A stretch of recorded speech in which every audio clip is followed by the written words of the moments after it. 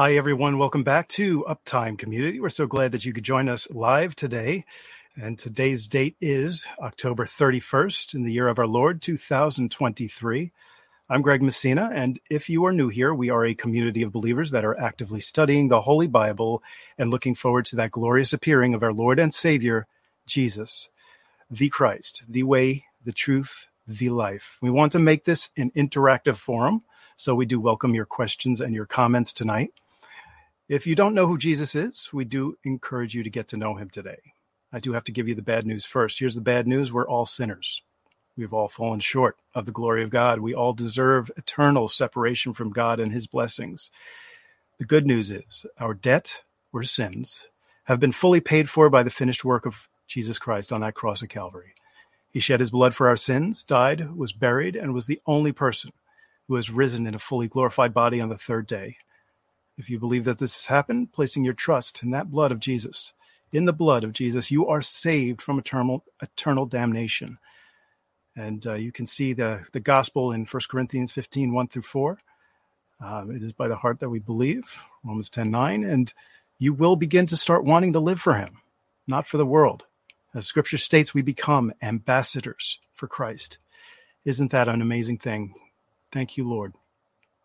Today, we welcome back missionary evangelist Robert Breaker back on Uptime. We're very excited to have him back on with us. He has a lot to discuss, especially with what's going on in the war in Israel. And certainly we are going to be going through the entire aspect of that. It's going to be a quick 2 hours, I believe. So hang tight, folks. If you have questions, please try to leave them till the end. But actually, if you want to put in your questions, your comments, you can do that. But we're going to leave the questions to the end, and we appreciate that. We thank you and appreciate your patience. So tonight, before we bring Robert Breaker back on, we bring back Brother Bob. And Brother Bob, welcome back. I'm here. Bob Barber. Yep. God bless you, brother. Thanks for coming back on. Glad to have you on. I'm glad to be back here as well. And, of course, we have Brother Kevin Hookman. Hey, how's it going, Greg? You got me. All right. I got you. Glad to be back, and glad to see you back as well. Yeah, getting back into the swing of things. Nice. And, of course, Brother Michael Pelt. Hey, God bless you guys. So great to see you all. So great to see you, Bob, Kevin, John, and Greg is back in the house. God bless you. House. So, and of course, we have the watchdog, Brother John L. Fortier. Good evening, everyone. I'm so glad to be here tonight with that guest that we have and all the people. That's going to be a fast 2 hours for sure. Hang tight. Amen. Hang tight. Rapid fire. All right, folks. We have Verse of the Day from BibleGateway.com. That's up right now. They have put 1 Peter 5, 8 through 9. Interesting one. Be sober, be vigilant, because your adversary, the devil, goes as a roaring lion, walks about seeking who he may devour, whom resist steadfast in the faith, knowing that the same afflictions are accomplished in your brethren that are in the world.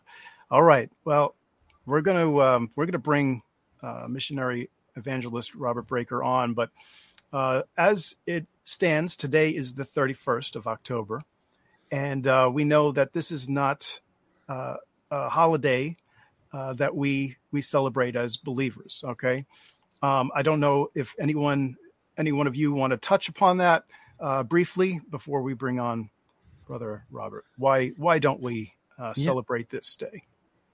It's actually, I think it's kind of interesting. The verse of the day happens to be 1 Peter 5, 8 through 9, because I think it's very fitting for today. But there's many reasons I think why we would not celebrate such a festival as this, because it is known actually as, it was a Celtic festival, Samhain, and it was a pagan celebration to bring in the end of the harvest, and they would supposedly dress up in order to ward off evil spirits. But really, we know this is a very demonic day. It's a celebration of death and death worship, and it's something we definitely have no part of, because those who love death hate God. So that's completely incompatible with us as the body of Christ, and because we love life and we love God. So this is so interesting, though, because when we see this, it's something that strikes me personally about it is the fact that they want to dress up as something else, as in if they were not pleased with what God has already given them. So that's just kind of my 2 cents on it. But I know Brother Bob has something also interesting to add. Yeah, I actually had saw something the Lord showed me today about Halloween and what happened here. In fact, it happened across the country. Basically, the Bible talks about in Isaiah 118, Psalm 51:7, where the Lord makes our sin. He cleans us as white as snow. Okay. And what happened? A blizzard just roared across this country. And basically, the Lord is showing me is this corporate sin of ignorance is taking place in this country. And he just showed, hey, I'm going to forgive through my blood those who are going to believe. And he did it. I mean, it wasn't like he's forgiven Halloween, but he's showing like this day of evil shows up, and it's the first blizzard of the year. And I mean, it was like the middle of January outside my house today. It was so bad. And I was like, there ain't nobody going out in this because it's just so much. It was so, the snow was so thick. The flakes were so big, and it was like blowing sideways. It was just dumping and dumping and dumping. And by the time it was done, it was just white everywhere. But that, like I said, the Lord showed me that corporate forgiveness, His grace is upon His people, His land. Okay, He will forgive those who celebrate Halloween. It's not advantageous to celebrate Halloween, even though believers do it because their kids like getting the candy, I guess. But I just thought it was interesting how that big blizzard came roaring through here in the Midwest. I don't know if you guys saw it down there. That is I live in the southern part of Indiana, like literally at the border practically, and we didn't get the weather, but it got extremely cold, which for me was good because I did some outside stuff today and I get hot. So I was like, thank you, Jesus. But thank you, Jesus, even more so because, there's no one out here. Not as far as I can see from east to west. There's no one dressed up. There's no one going out. It limited, didn't it? Yeah. It limited the whole activity. Yeah. Thank you, Jesus. It just limited everything. I barely saw anybody out there. I was like, praise the Lord. Amen. Amen. God knew how to take care of that. Amen. The sadness of this so-called holiday is that they use the kids, the children. And who was using the children to go through the fire in the Old Testament? The Jews were. Baal worship. Yeah. Mm-hmm. It is sad to see that these kids are being used because the very young ones are disguised in all kinds of stuff and they don't even know what's going on. All they want is the candies, right? So they're not aware of what's happening. The adults are making this happen, and that's the sadness for me. You know what also comes to mind, just to throw this out there, as you were saying that, it's it almost makes me feel like how we want to be found, right, clothed in the righteousness of God. They're choosing a clothing of unrighteousness in Satan. So I don't, just came to me. So I just want to share that. Amen. Very true. It's a pagan holiday, and it's the one year one point of the year or one area of the year you don't want to be mixing with something that is of the devil, right? There's a lot of stuff that people don't see. They think it's just about getting candy and dressing up. There's a lot more to it, folks, and we're not going to get heavy into it, but we do suggest you do your own research, dig into it a little bit more, and realize how this could be affecting your relationship with the Lord, how it could affect how he looks at you, basically just intermingling with the demonic on one day of the year. Just keep that in mind. All right. Now, there are going to be people who say, all right, this is not something that is going to be that bad. I don't see it as being a major thing. but we don't see actually what's going on in the spiritual realm. If we did, I think we would think a lot differently, wouldn't we? We probably would. Yes, we probably definitely would. I don't even think it would be sure. a question. It would be absolutely seen differently.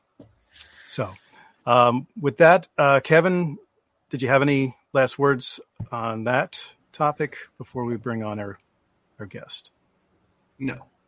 Okay. All right. So without further ado, I do bring on Brother Robert Breaker, missionary evangelist.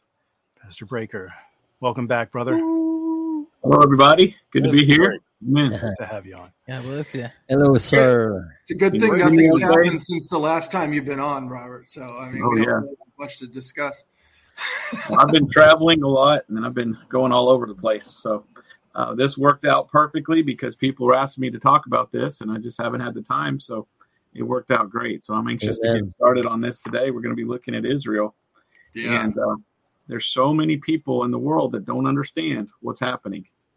And they think Israel is the bad guy.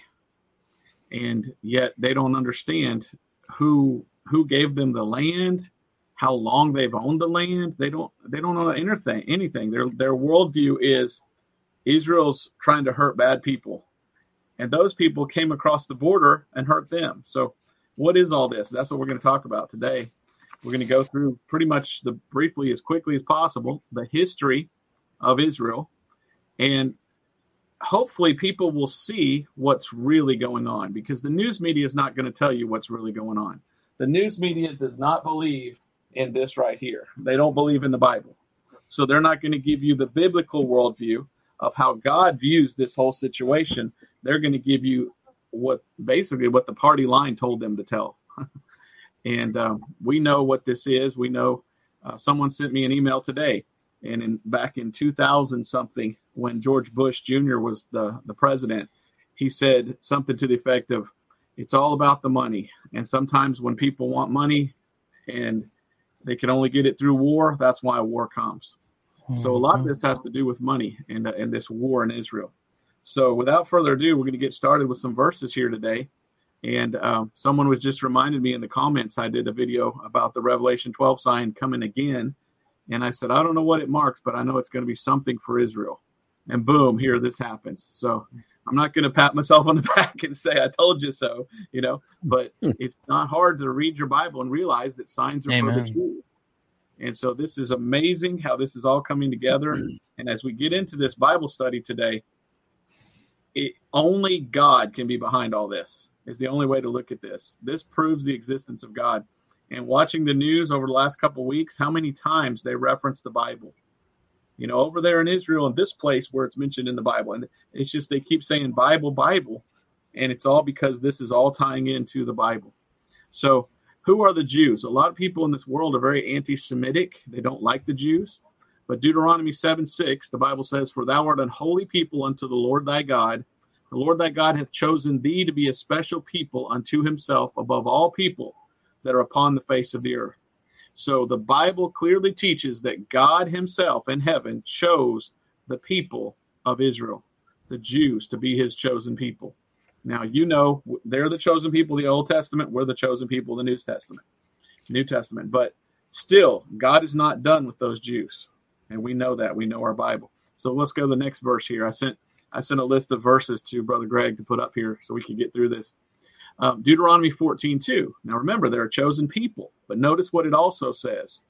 For thou art a holy people unto the Lord thy God, and the Lord hath chosen thee to be a peculiar people unto himself above all the nations that are upon the earth. So they're not just a chosen people, they're a chosen nation. And one of the greatest miracles in the history of the world is 1948. Israel became a nation again. That is proving Bible prophecy. That all these people that believe in replacement theology, and that was for many years, God replaced the Jews with the church and God's done with the Jews. You can't argue with the fact that they're a nation again. I mean, and they've been a nation for over 70 years now. So God has chosen Israel. So as we look at the conflict over there and we look at this Middle Eastern thing, we've got to look at it from a Christian viewpoint. These are God's people and he's not forgotten them. So to be against the Jews or to be against the nation of Israel is to be against who? God. Mm-hmm. That's a scary thing, to be against the creator of the universe. So we're going to look at the verses in the Bible and see what it says. What's the next verse here? I think it's 2 Chronicles chapter 6 and verse 6. God says this. So they're a holy people, they're a holy nation. There's also a holy city, and that's the city of Jerusalem. And that's what's amazing to me. It's called the Holy Land. All that over there is called the Holy Land.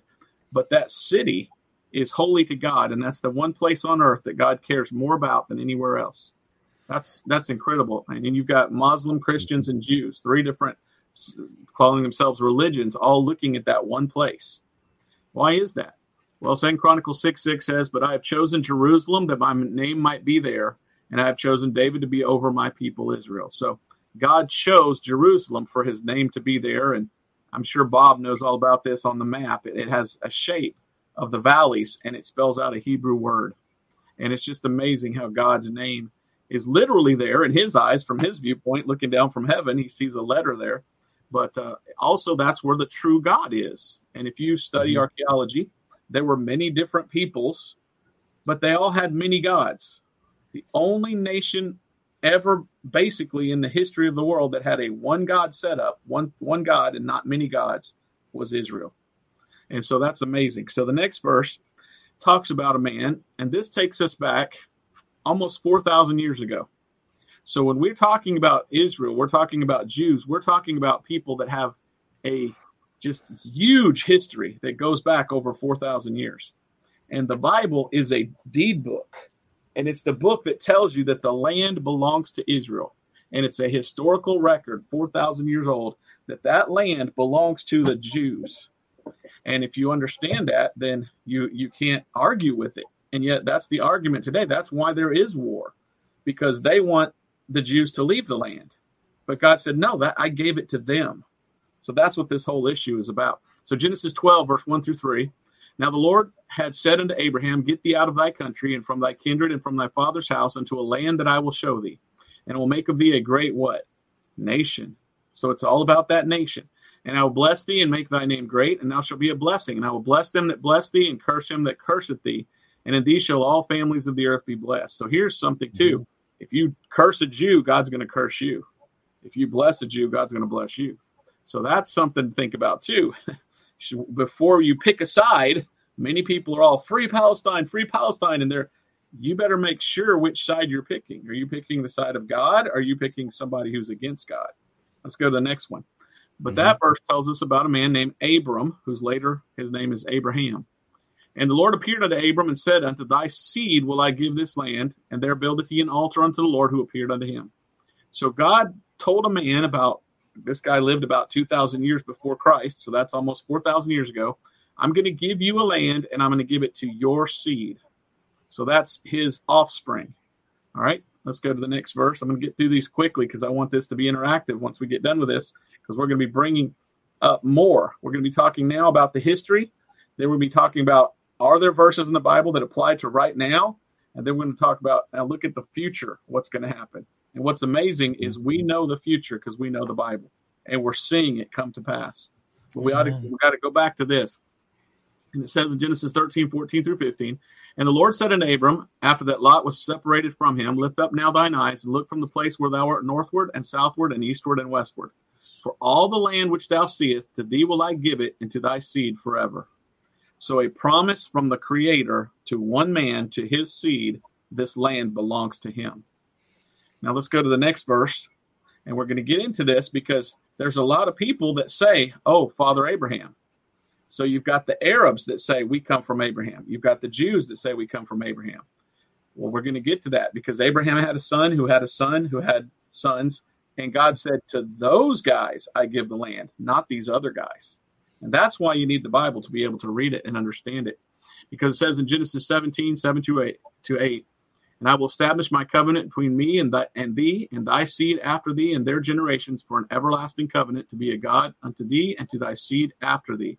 And I will give unto thee and to thy seed after thee the land wherein thou art a stranger, all the land of Canaan for an everlasting possession, and I will be their God. Now, does everlasting mean everlasting? Or did God say, well, I said that 4,000 years ago, but I only meant, for a couple of thousand years? No, he meant forever that is going to be your land. That is key. That is essential. That cannot be argued. That is documented evidence from 4,000 years ago. A deed to the land, to this guy and to his descendants. Okay? So that, how do you argue with that? But yet the United Nations wants to argue with that, don't they? So let's continue the next verse here. This is Genesis 17. And Abraham said unto God, oh, that Ishmael might live before thee. Okay, so he had a son named Ishmael.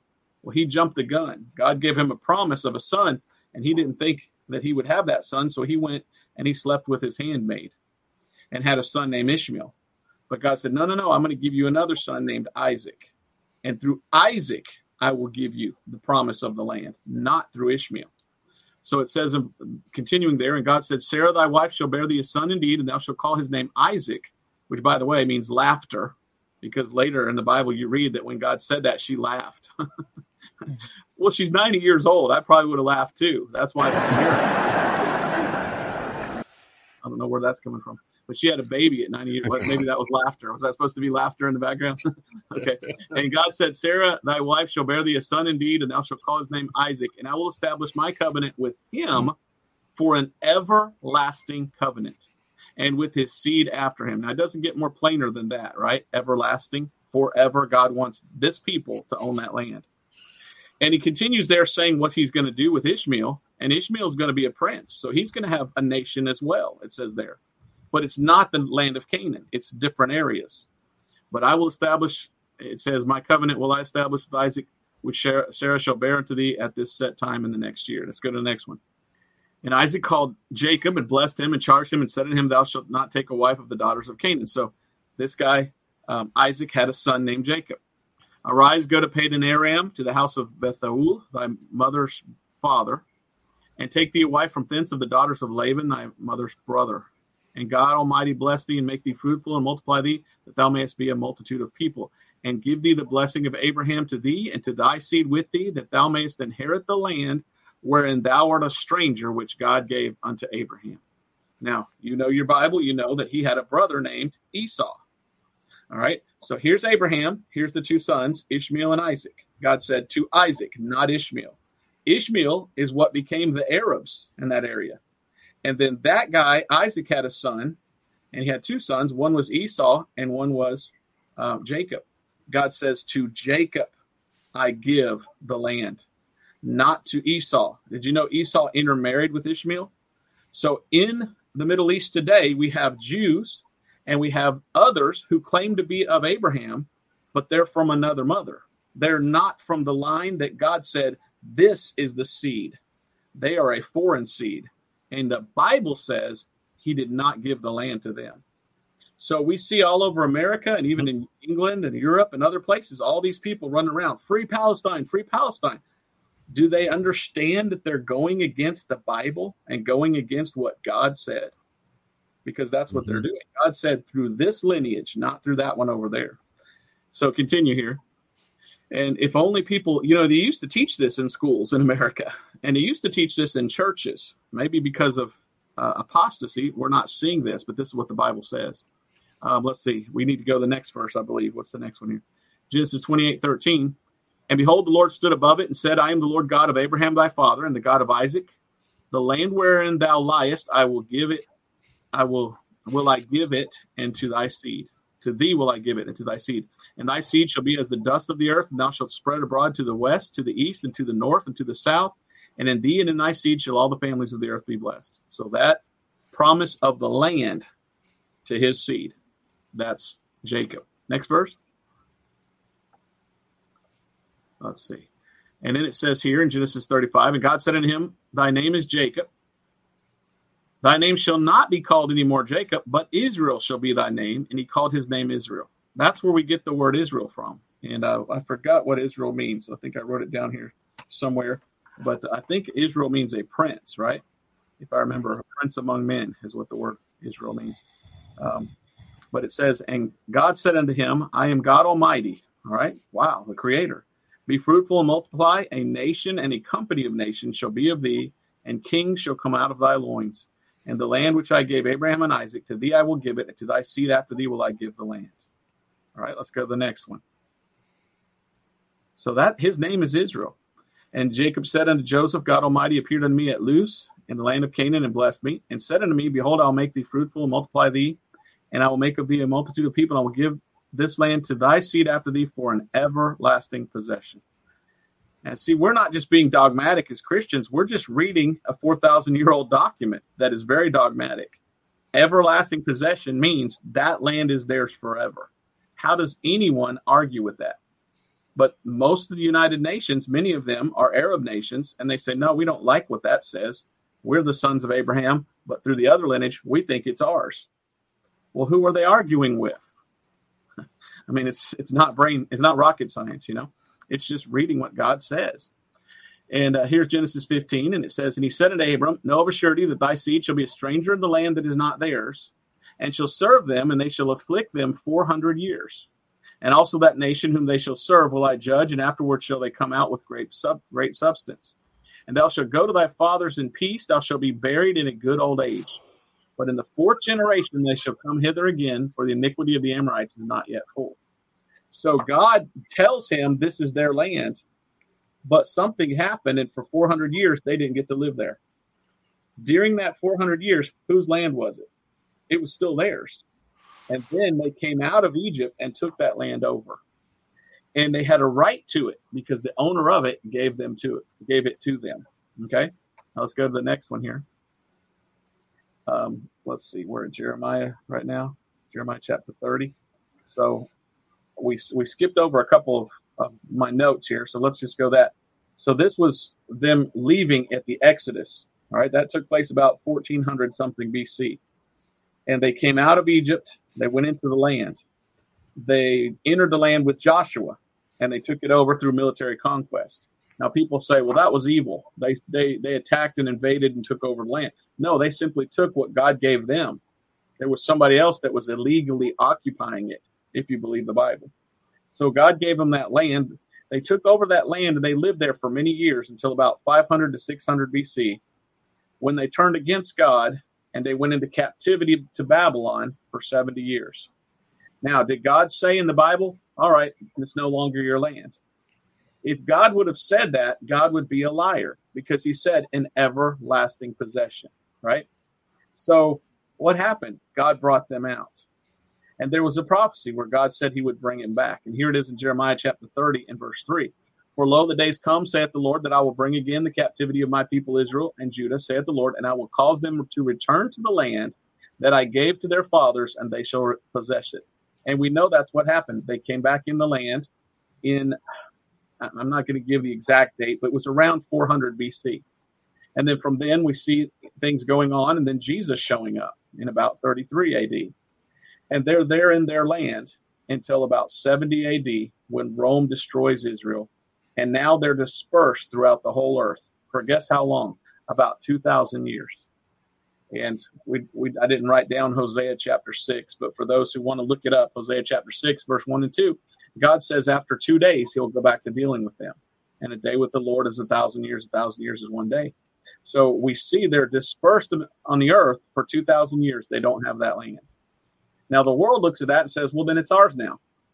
God said, no, I'm not done with them. I said that's their everlasting possession. It's kind of like this. My parents and my grandparents build a house. I have the deed to that house, and I go away on vacation. I come back, and somebody else is living in my house. Is it their house, or do I have the documentation and I have the right? And even the king is on my side saying, no, that's your house. Get them out of there. They should leave because that belongs to me. So that belongs to Israel. Now, I think, is Ezekiel the next one? Yeah, Ezekiel. So let's read a couple more verses about a prophecy of after Israel being dispersed among the nations for 2,000 years, of them coming back. And this is Ezekiel 36:24. What we're doing is we're showing you in the Bible, God gave the Jews that nation for the last 4,000 years. Sure, they've had to leave from time to time, but God has told them, I want you there because I've given you this land. So it says, for I will take you from among the heathen and gather you out of all countries and will bring you into your own land. Then I will sprinkle clean water upon you, and you shall be clean from all your filthiness, from all your idols will I cleanse you. A new heart also will I give you, and a new spirit will I put within you, and I will take away the stony heart out of your flesh, and I will give you a heart of flesh. and I will put my spirit within you and cause you to walk in my statutes, and ye shall keep my judgments and do them. Now watch this verse. And ye shall dwell in the land that I gave to your fathers, and ye shall be my people, and I will be your God. And that's Amen. what happened. 1948, they came back to the land. Amen. God did that, Mhm. allowing them to Amen. go back to their Yep. land. What's the next verse there? Jeremiah. Jeremiah chapter 23 is another one.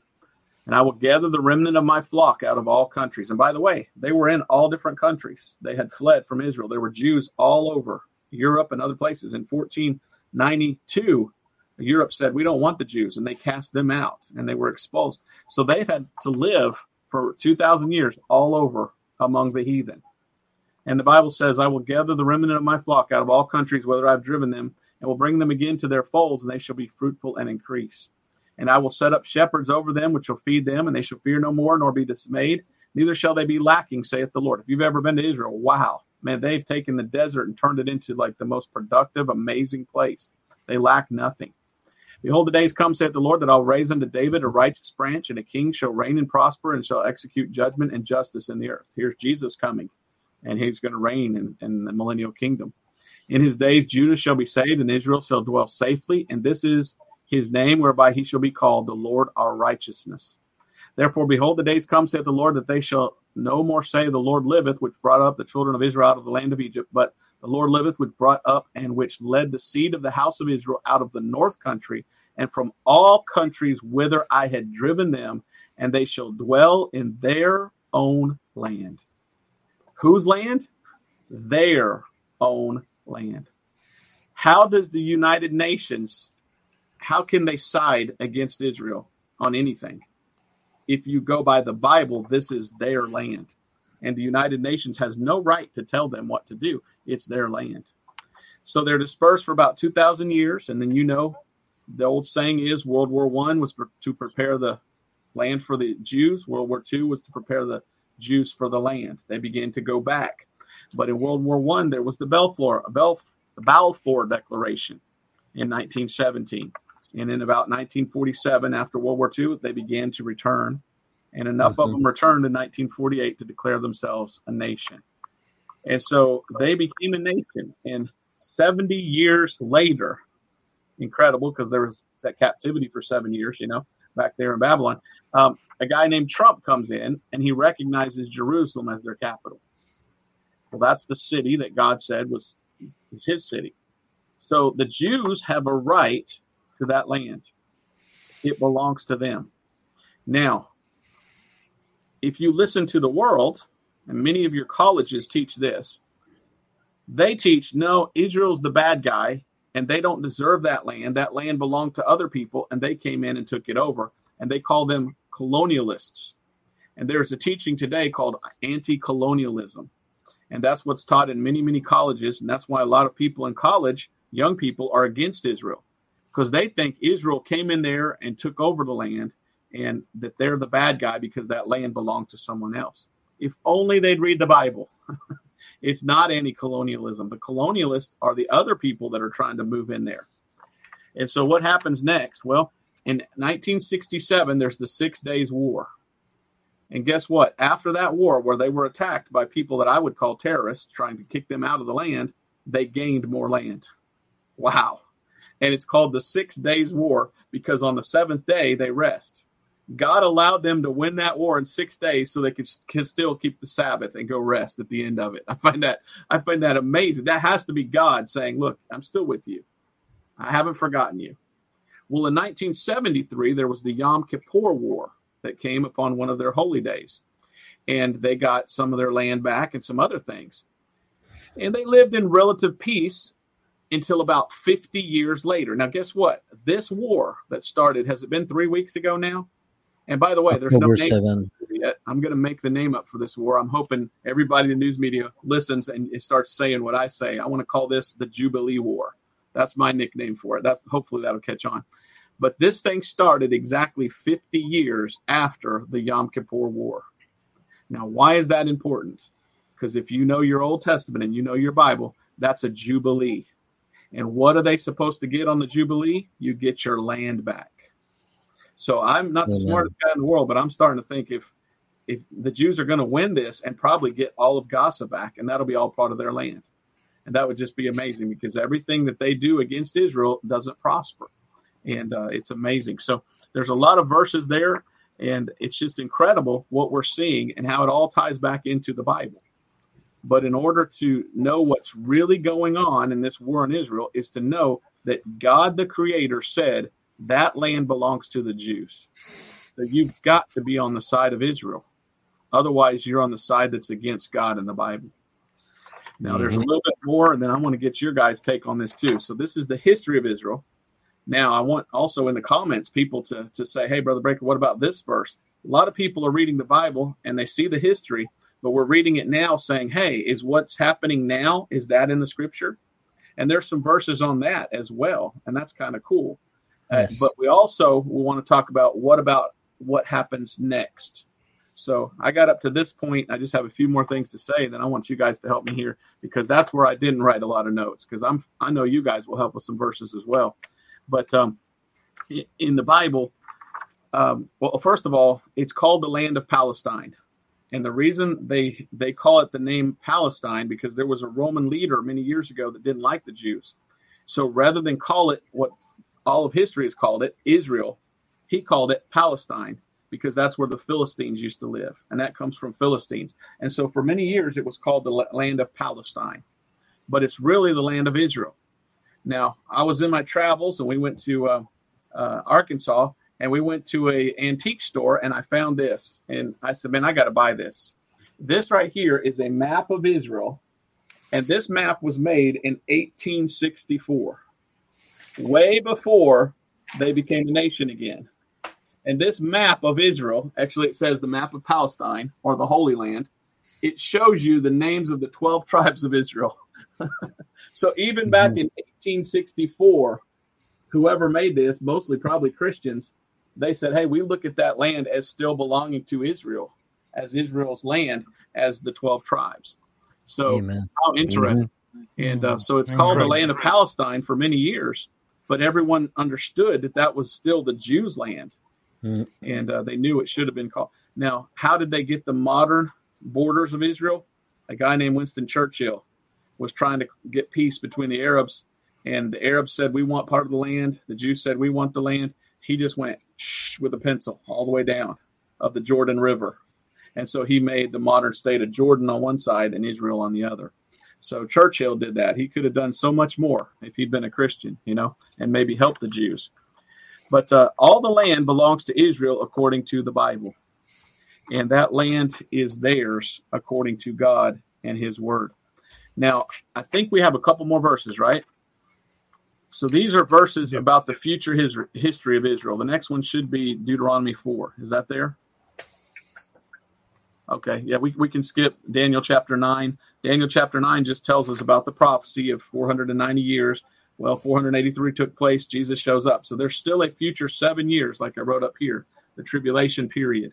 So there's still a future 7 years of prophecy for Israel that hasn't taken place yet. But in Deuteronomy chapter 4, I find this amazing, because God, way back when, 1,500 years, and then another 3,500 years ago with Moses, said, by the way, in the last days, can you imagine? This is a 3,500-year-old prophecy, and it's to the Jews. And it says, when thou art in tribulation, and all these things are come upon thee, even in the latter days. That's where we are now. So the tribulation is close. If thou turn to the Lord thy God, and shall be obedient unto his voice. For the Lord thy God is merciful. He will not forsake thee, neither destroy thee, nor forget the covenant of thy fathers, which he sware unto them. That covenant was, I'm giving you the land. So God did not forsake them. They're in their land again. How do you doubt the Bible when you see that, a 3,500-year-old prophecy coming to pass? The next one should be Jeremiah chapter 30. And here talks about that 7-year tribulation, and the Bible calls it the time of Jacob's trouble. And we read there, for lo, the days come, saith the Lord, that I will bring again the captivity of my people Israel and Judah, saith the Lord, and I will cause them to return to the land that I gave to their fathers, and they shall possess that. We saw that in 1948. And these are the words that the Lord spake concerning Israel and concerning Judah. For thus saith the Lord, we have heard a voice of trembling, of fear, and not of peace. Ask ye now, and see whether a man doth travail with child. Wherefore do I see every man with his hands on his loins as a woman in travail, and all faces are turned into paleness. Alas, for that day is great, so that none is like it. It is even the time of Jacob's trouble, but he shall be saved out of it. Amen. So, wow, that's amazing. Amen. Now, I got Deuteronomy 30. I don't think we have there. So can you pull up Deuteronomy chapter 30, verse 1 through 5?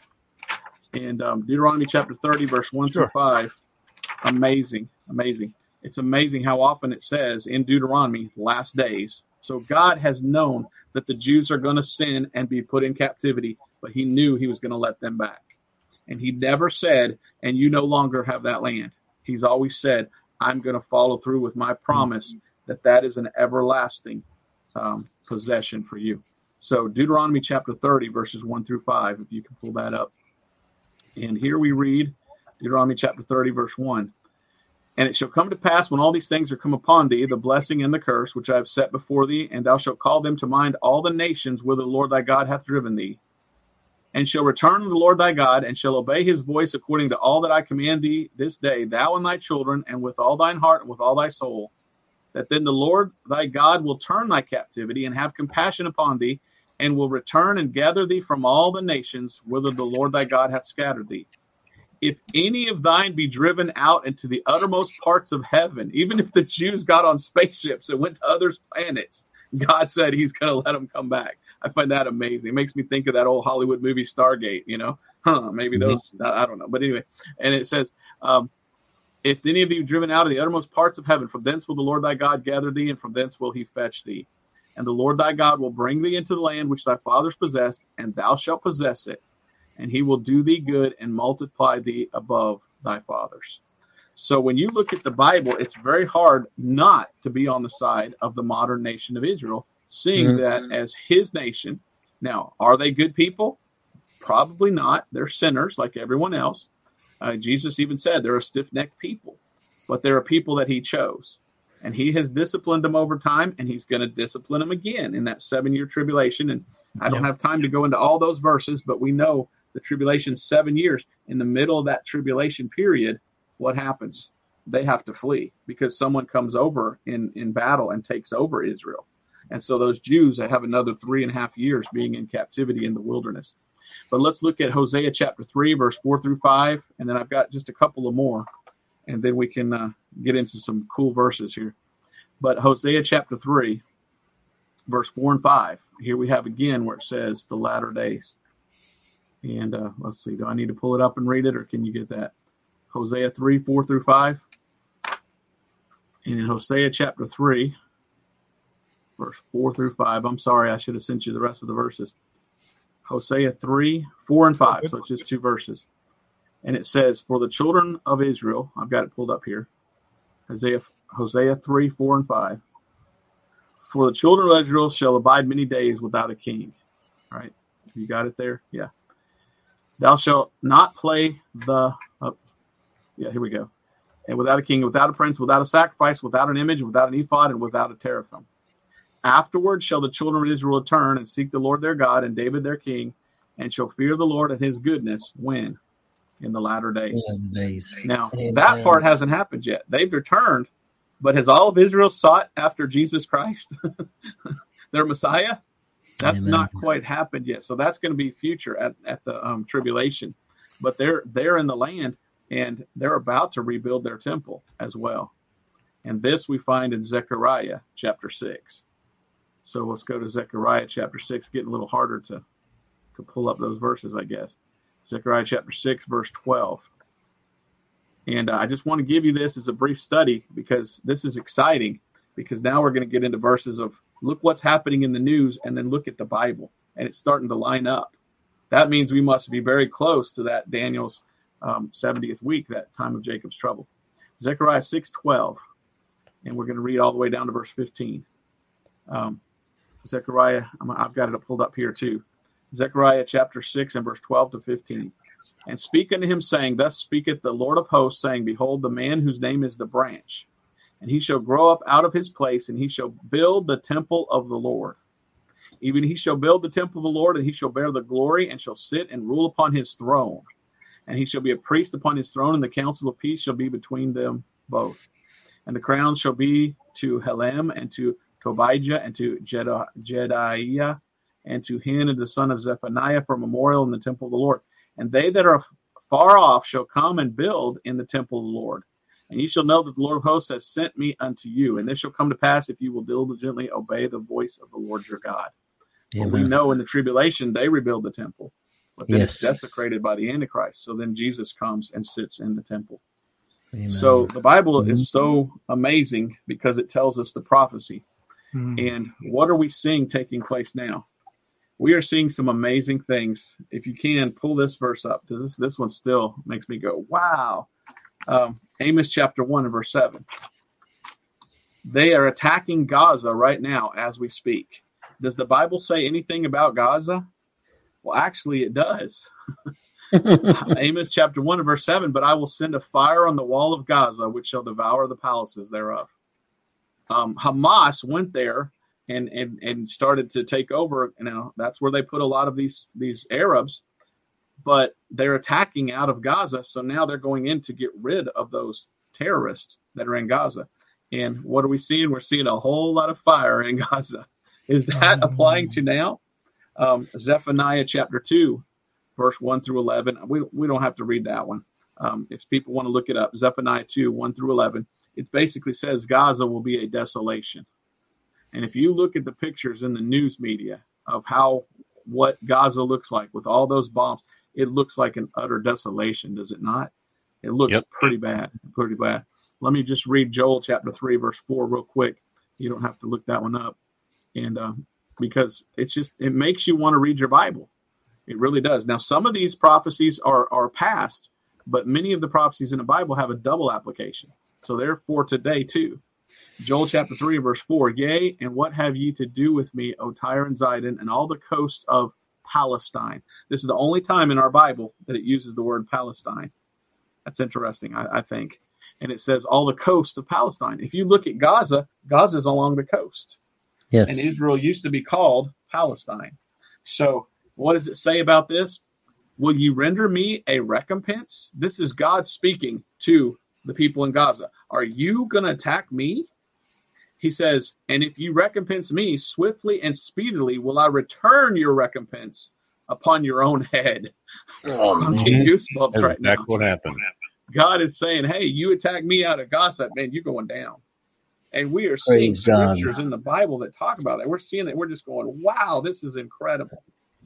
Now, the word Hamas, you know what Hamas is? Hamas is a Arabic word, and it means, I forgot what it means for them. But you know what Hamas means in Hebrew?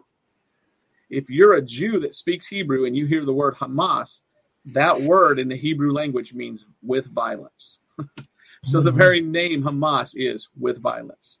Yep. And if you take the word Hamas and you take the S off and you put an N, what do you get? Haman. Haman. You know your book of Esther and how this guy Haman tried to kill the Jews. And he built the gallows to hang them all, and it turned on them. Yep. So what we're starting to see, now I don't know how much of this we'll see, but what we're starting to see is the world waking up. And the world is going, yeah, Hamas is the terrorist. Yeah, those people are the terrorists. Maybe the Jews are not the bad guy. Maybe they are the good guy. Maybe we should support the Jews because these people. And so I think what they're trying to do against Israel is going to turn on them because God says, blessed are those that bless the Jews, cursed are those that curse the Jew. So they've got more here, but what I'd like to do you guys have more verses about what's happening today? Some people talk about the Psalms 83 war. And I don't know if you want to read all of Psalms 83, but that sounds like what we're seeing today. Go ahead, guys. I'm going to shut up for a minute and just say, what verses can you pull out for what we're seeing now? And then later I'd like to let's talk about verses for the future. So anybody who wants to go first? I'd like to mention Genesis chapter 22, verse 18. It says, in thy seed shall all the nations of the earth be blessed because thou hast obeyed my voice. Okay. So here's his God addressing Abraham. He also talks about in Zechariah 8:23, thus saith the Lord of hosts, in those days it shall come to pass that 10 men shall take hold out of all languages of the nations, even shall take hold of the skirt of him that is a Jew, saying, we will go with you, for we have heard that God is with you. Okay. So what I'm starting to see here, what looks like to me is Jews are pretty important on this planet. Wouldn't you agree? Yeah. God is going to bless the earth because there are physical Jews walking the earth, human beings that are Jews. So if you were Satan, what would you do to counteract this whole thing? Get rid of the Jews. Kill them off. No more Jews. You cannot fulfill these promises. You cannot bless the nations. So you can see how this whole World War III is gauged towards eliminating Jews. And if you look around the world, all the Palestinians, which are these Muslims, and, they are, and I've seen some things that are coming on college campuses. They're posting stuff, what you should do if you see a Jew, follow them. And I'm not going to say any more. I mean, stuff like that is starting to come out now. Right. The devil needs to kill all the Jews. Okay. And he's going to do his best. That's why it's called the 70 tribulation. It's called the time of Jacob's trouble. Okay. Because who's in Jacob? Israel. Who's Israel? The Jews. In fact, I'll close with this. The World War III Albert Pike's letters specifically outlines the fact that the Jews must be a center point of World War III. And I'll just read the first part right here. It says the Third World War must be fomented by taking advantage of the differences caused by the agenda of the Illuminati between the political Zionists, the Jews, and the leaders of the Islamic world, Palestinians. The war must be conducted in such a way that Islam, the Muslim Arabic world, and the political Zionism, the state of Israel, mutually destroy each other. Do you guys kind of see that happening right now? All right, you see the sides being taken, and then it says right here. Meanwhile, the other nations, us, okay, United States, Russia, all the other countries.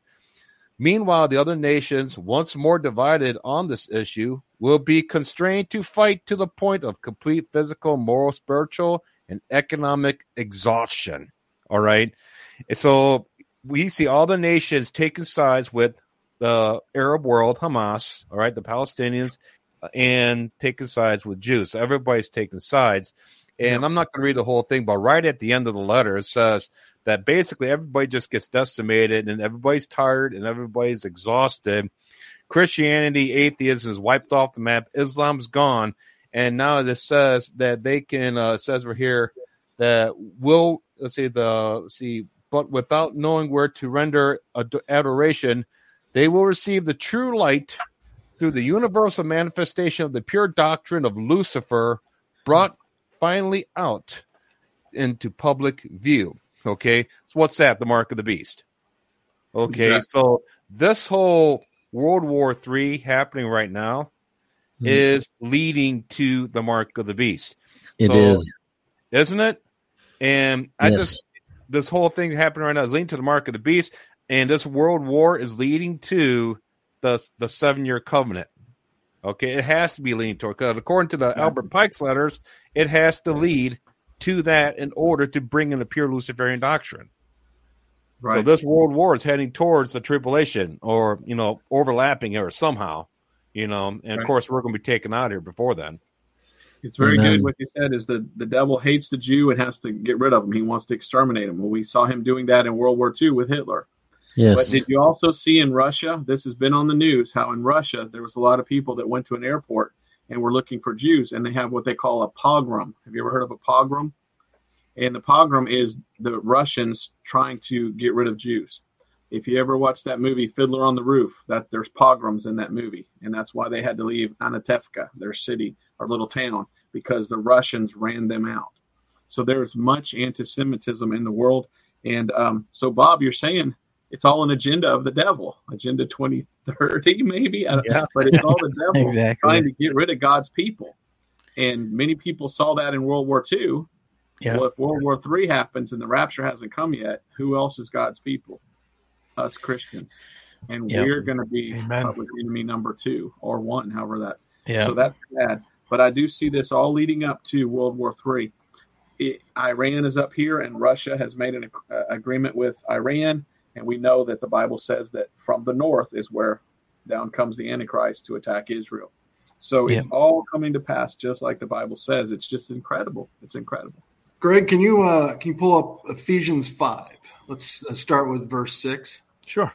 I think it's really timely because basically what's going on today in the world is, you mentioned this a few times, is that, Robert, and that's the world doesn't get it, right? I mean, the world just is on the wrong side of things. They just, because they don't believe in the word of God. So they don't believe God. They believe in it.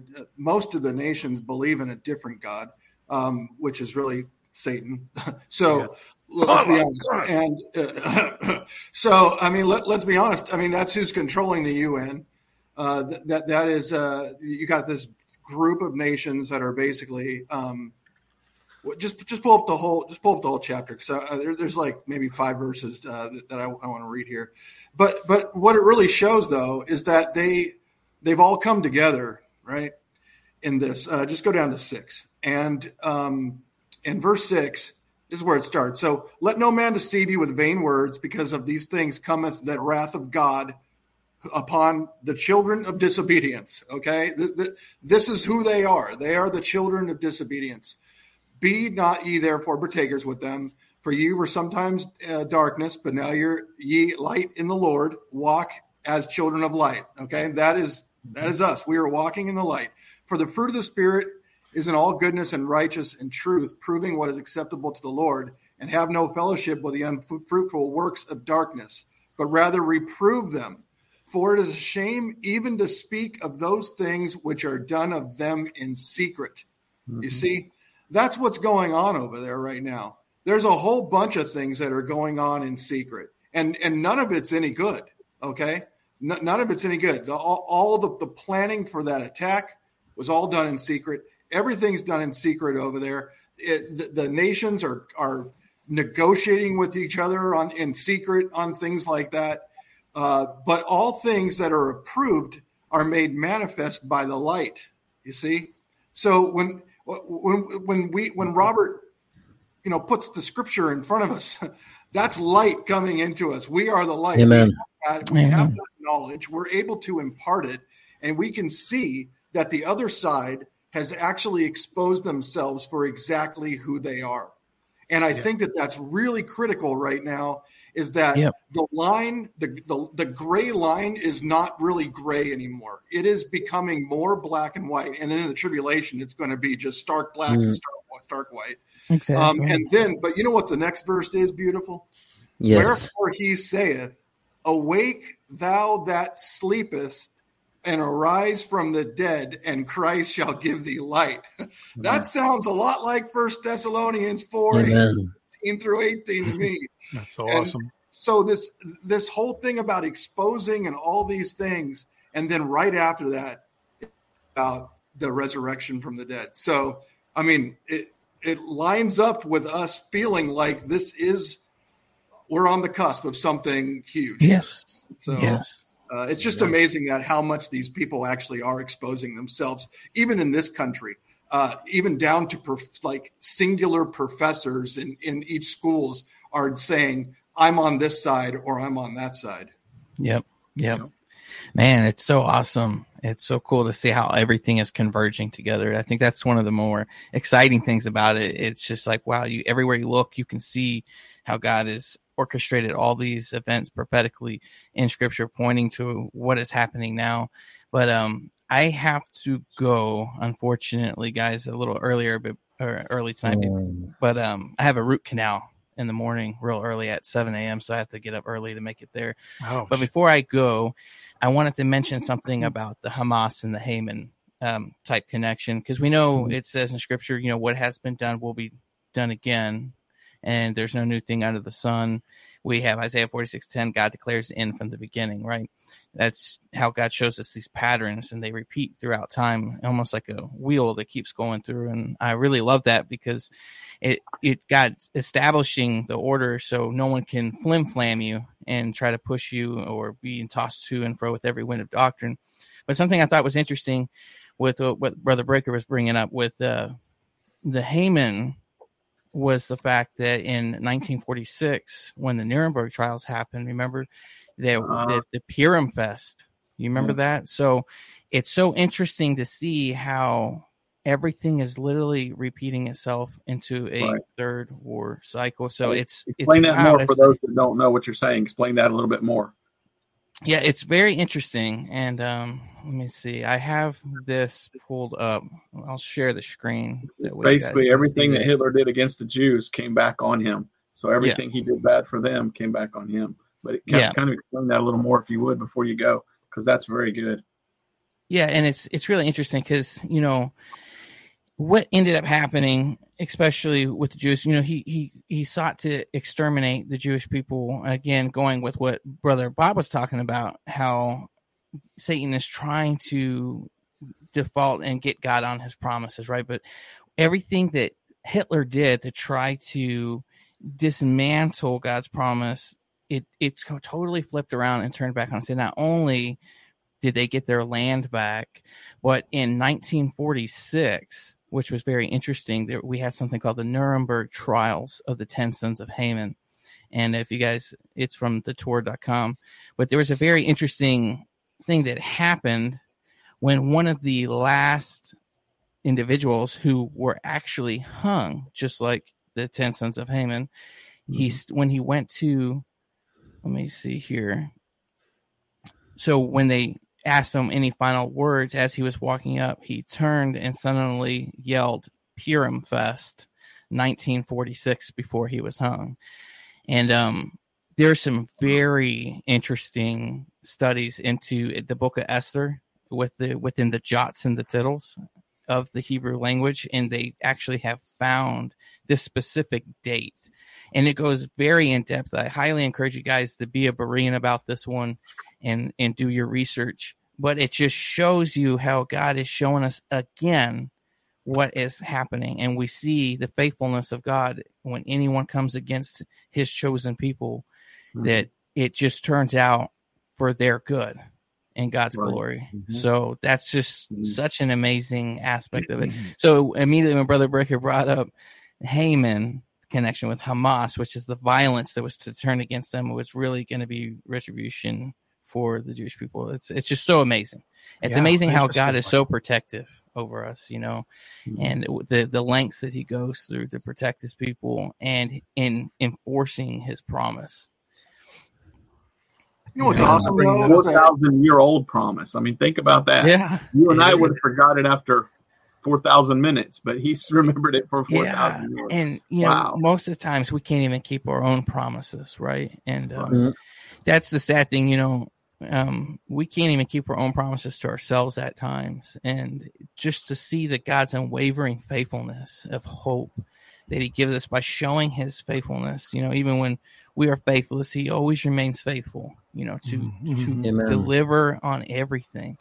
And that is the peace and the assuredness that surpasses all understanding. It really helps me in my own life, because when you fall on rocky times, or no matter the storm that comes, you know that God is for you, and he has a perfect resume for it. Maybe that's why God normally does this like a one-sided covenant, where he doesn't even involve us. He's just like, look, I'm going to make an agreement with you, and I'm going to make this promise, and you don't need to do it because I just know you're going to break it anyway. So I'm going to go ahead and do this. He knows us. He knows us the best, doesn't he? I mean, the interesting thing about this, Michael, is that it just goes to show if you dig further and further and further, you find more and more and more. Like nothing, God's word never comes up void. Never. No, never. That's right. It's there's so many different levels to it. It's like you have a micro and your macro, and it's like the more you examine it, it's almost like the same thing, but it just gets deeper and deeper, but repeating the same patterns, or of the logarithmic curve, right? And it's so amazing. And it's why you can read the same verse like 10 times and get 10 different things out of it. Amen. I love it. It's so awesome. But, I was thinking about getting the crown, because they're going to put a crown on my tooth tomorrow. And I was like, yeah, I'm gonna go get my crown, not the one I wanted, But hey, I'm definitely looking forward, guys, to being just being all together, with the Lord forever, in incorruptible bodies. Just man, it's just something that every day I long for, and I'm just so excited that Jesus has pulled me out of the fire and opened my eyes to the truth, using brother Breaker. And I'll never forget that video you made, brother, and I'm so grateful for it, how God used you to bring that truth. Yes. It's a very blessing. Thank you so much. Amen. I always like to say thank you every time I see you, because it's changed the course of my entire life, and without God using you in that moment, I have a feeling you're going to get a better crown than that. I have like 3 of them. It's not good, man. Those aren't good crowns. Those crowns, I'm more than happy to leave behind when. Yeah, exactly. Yeah, those are the ones that'll be left behind. Yeah. But so now I know that we are sealed, right? Yeah, we are sealed till the day of redemption. Still in the truth. Yeah, and the truth must be desired. It cannot be forced. Psalm 51:6. Ain't that the truth? And it's so awesome how God can lead you into that desire. It's amazing. It's like, God, how do you? Of course, He knows me better than I know me. Yeah. But it's amazing how He does it. But I love you guys. I love you all in the chat. Thank you so much for having me here. Thanks for your input. Thanks for coming on, Michael. Yeah, I'm sorry it was such a short input, but no, that was perfect. No. More than halfway through. We'll see you, Brother Michael. All right, did anybody else have any more verses on what's happening now? If you would, leave some in the comments. And then I'd kind of like to just talk about how this thing ends. I had a couple more verses, but that's what I'm going for, is just where are the verses? Because all the times I get questions like this. Show me in the Bible what's happening now, Brother Breaker. And they want a verse like that says there's fire on the wall in Gaza. Okay, there it is, And there's so many of them. But we know what's going to happen next. And what's going to happen next? Well, somebody's going to show up and say, hey, we need peace, and sign a 7-year peace deal. Well, that's got to be as soon as the rapture takes place. So how long this war goes on, we don't know. We have no idea. But we do know this, that in the middle of that 7 years, the Antichrist comes in. The Jews have to flee. He sits on the throne and says he's God. Then he goes and he fights at the Battle of Armageddon. And if we could pull up Zephaniah 3:8, this is where the United Nations ties into this whole thing. How anyone could be in favor of the United Nations, I don't know. Because it's like you said, Brother Kevin, they're taking sides. The United Nations has taken the side that we are against God in the Bible. I don't know any Christians in the United Nations. Do they even exist? And what does God say he's going to do? Remember, Israel is his chosen nation. Zephaniah 3:8, here's Armageddon. Therefore wait ye upon me, saith the Lord, until the day that I rise up to the prey. For my determination is to gather the nations, that I may assemble the kingdoms, to pour upon them mine indignation, even all my fierce anger. For all the earth shall be devoured with the fire of my jealousy. And what is he jealous of? Israel, his nation. And he's going to destroy all those others at the Battle of Armageddon. And what a thing. We have Isaiah chapter 9, verse 6 through 7. And what does it say? He says he will rule forever. So our only hope is Jesus Christ. And this is kind of a neat, Micah chapter 4, verse 1 through 5. Those verses are kind of good. Do you know, if you go to the United Nations today, they have that verse from Isaiah that says we shall beat our swords into plowshares. Mm-hmm. They literally take a verse from the King James Bible and they put it on the side of the United Nations. And that's why they're trying to disarm everyone of all their guns and all their arms, because they want peace. Well, if everyone in the world gave up their guns, the United Nations wouldn't, because they want peace through them having the guns, not you.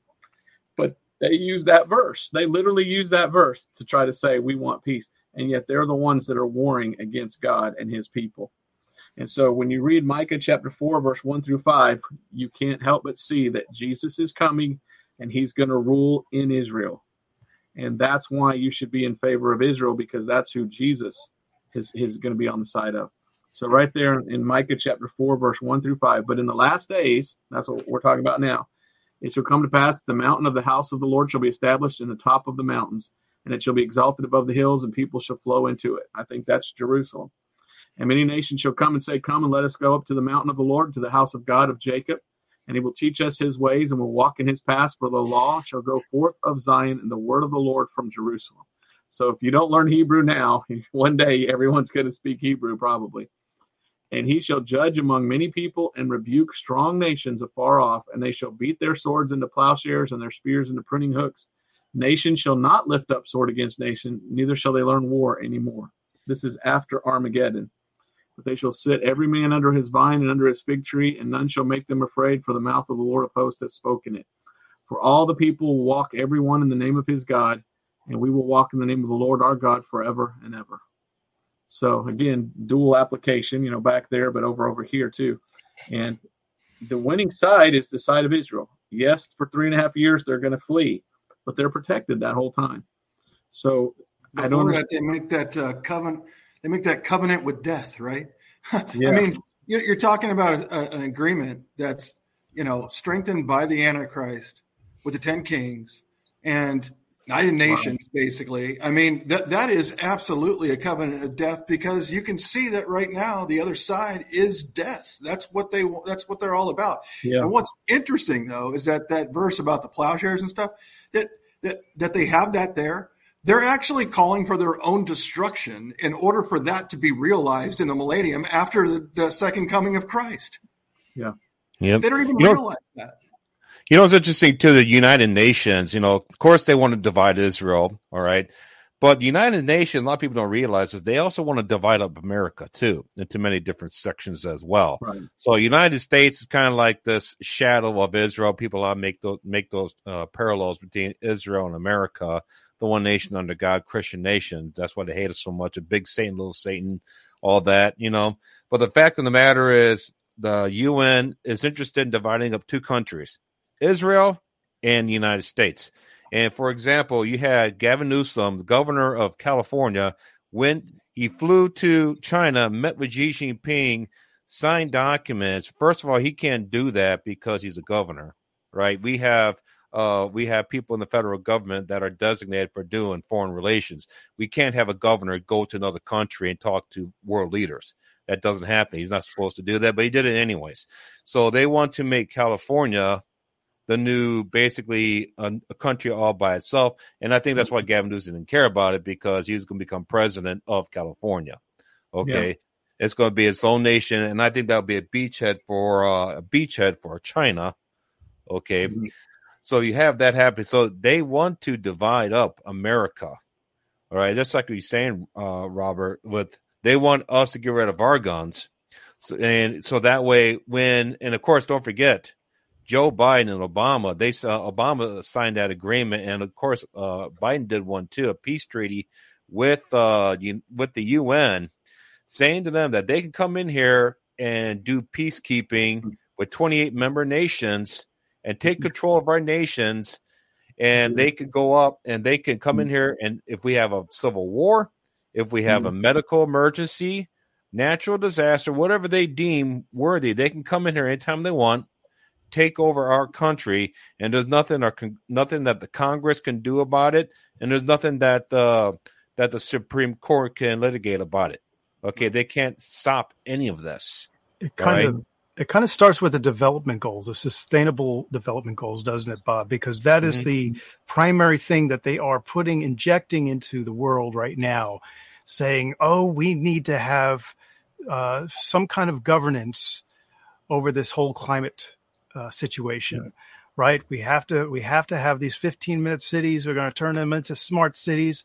And we don't want you to have cars anymore, folks. We want you to ride your bikes to the nearest spot and location that's going to be up 15 minutes away. Not a problem. Either walk or you ride your bike. But, we can't have you driving any cars because that's going to be a big problem. We want to get rid of them all by 2030. How's that sound? That you can't even drive down the road anymore to work.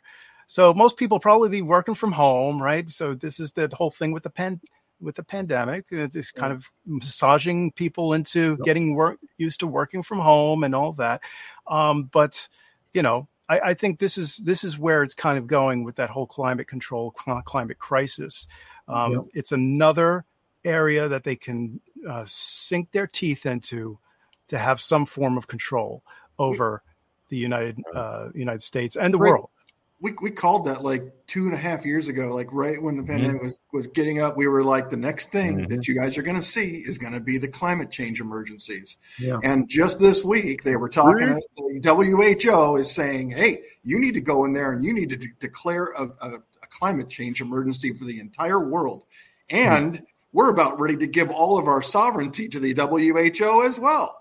So, so Bob, it's not just the what you just mentioned, but it's also the WHO as well. So, I mean, we're willing to give our complete sovereignty to these foreign entities, which this is not what this country is founded on, but it just goes to show how far this country has fallen. And it doesn't seem like there's much time left. And it's not like the United States is the crowning glory at the end of the tribulation where everyone is saved there. I mean, that's just not the case. I mean, you can see why that is the case. And because the United States is getting weaker and weaker and weaker because we keep on giving away the sovereignty that we fought for and our forefathers fought for 200 plus years ago. Well, on top of that, what do you think World War III is going to do to us? We're already fighting how many fronts already? How thin are we spread?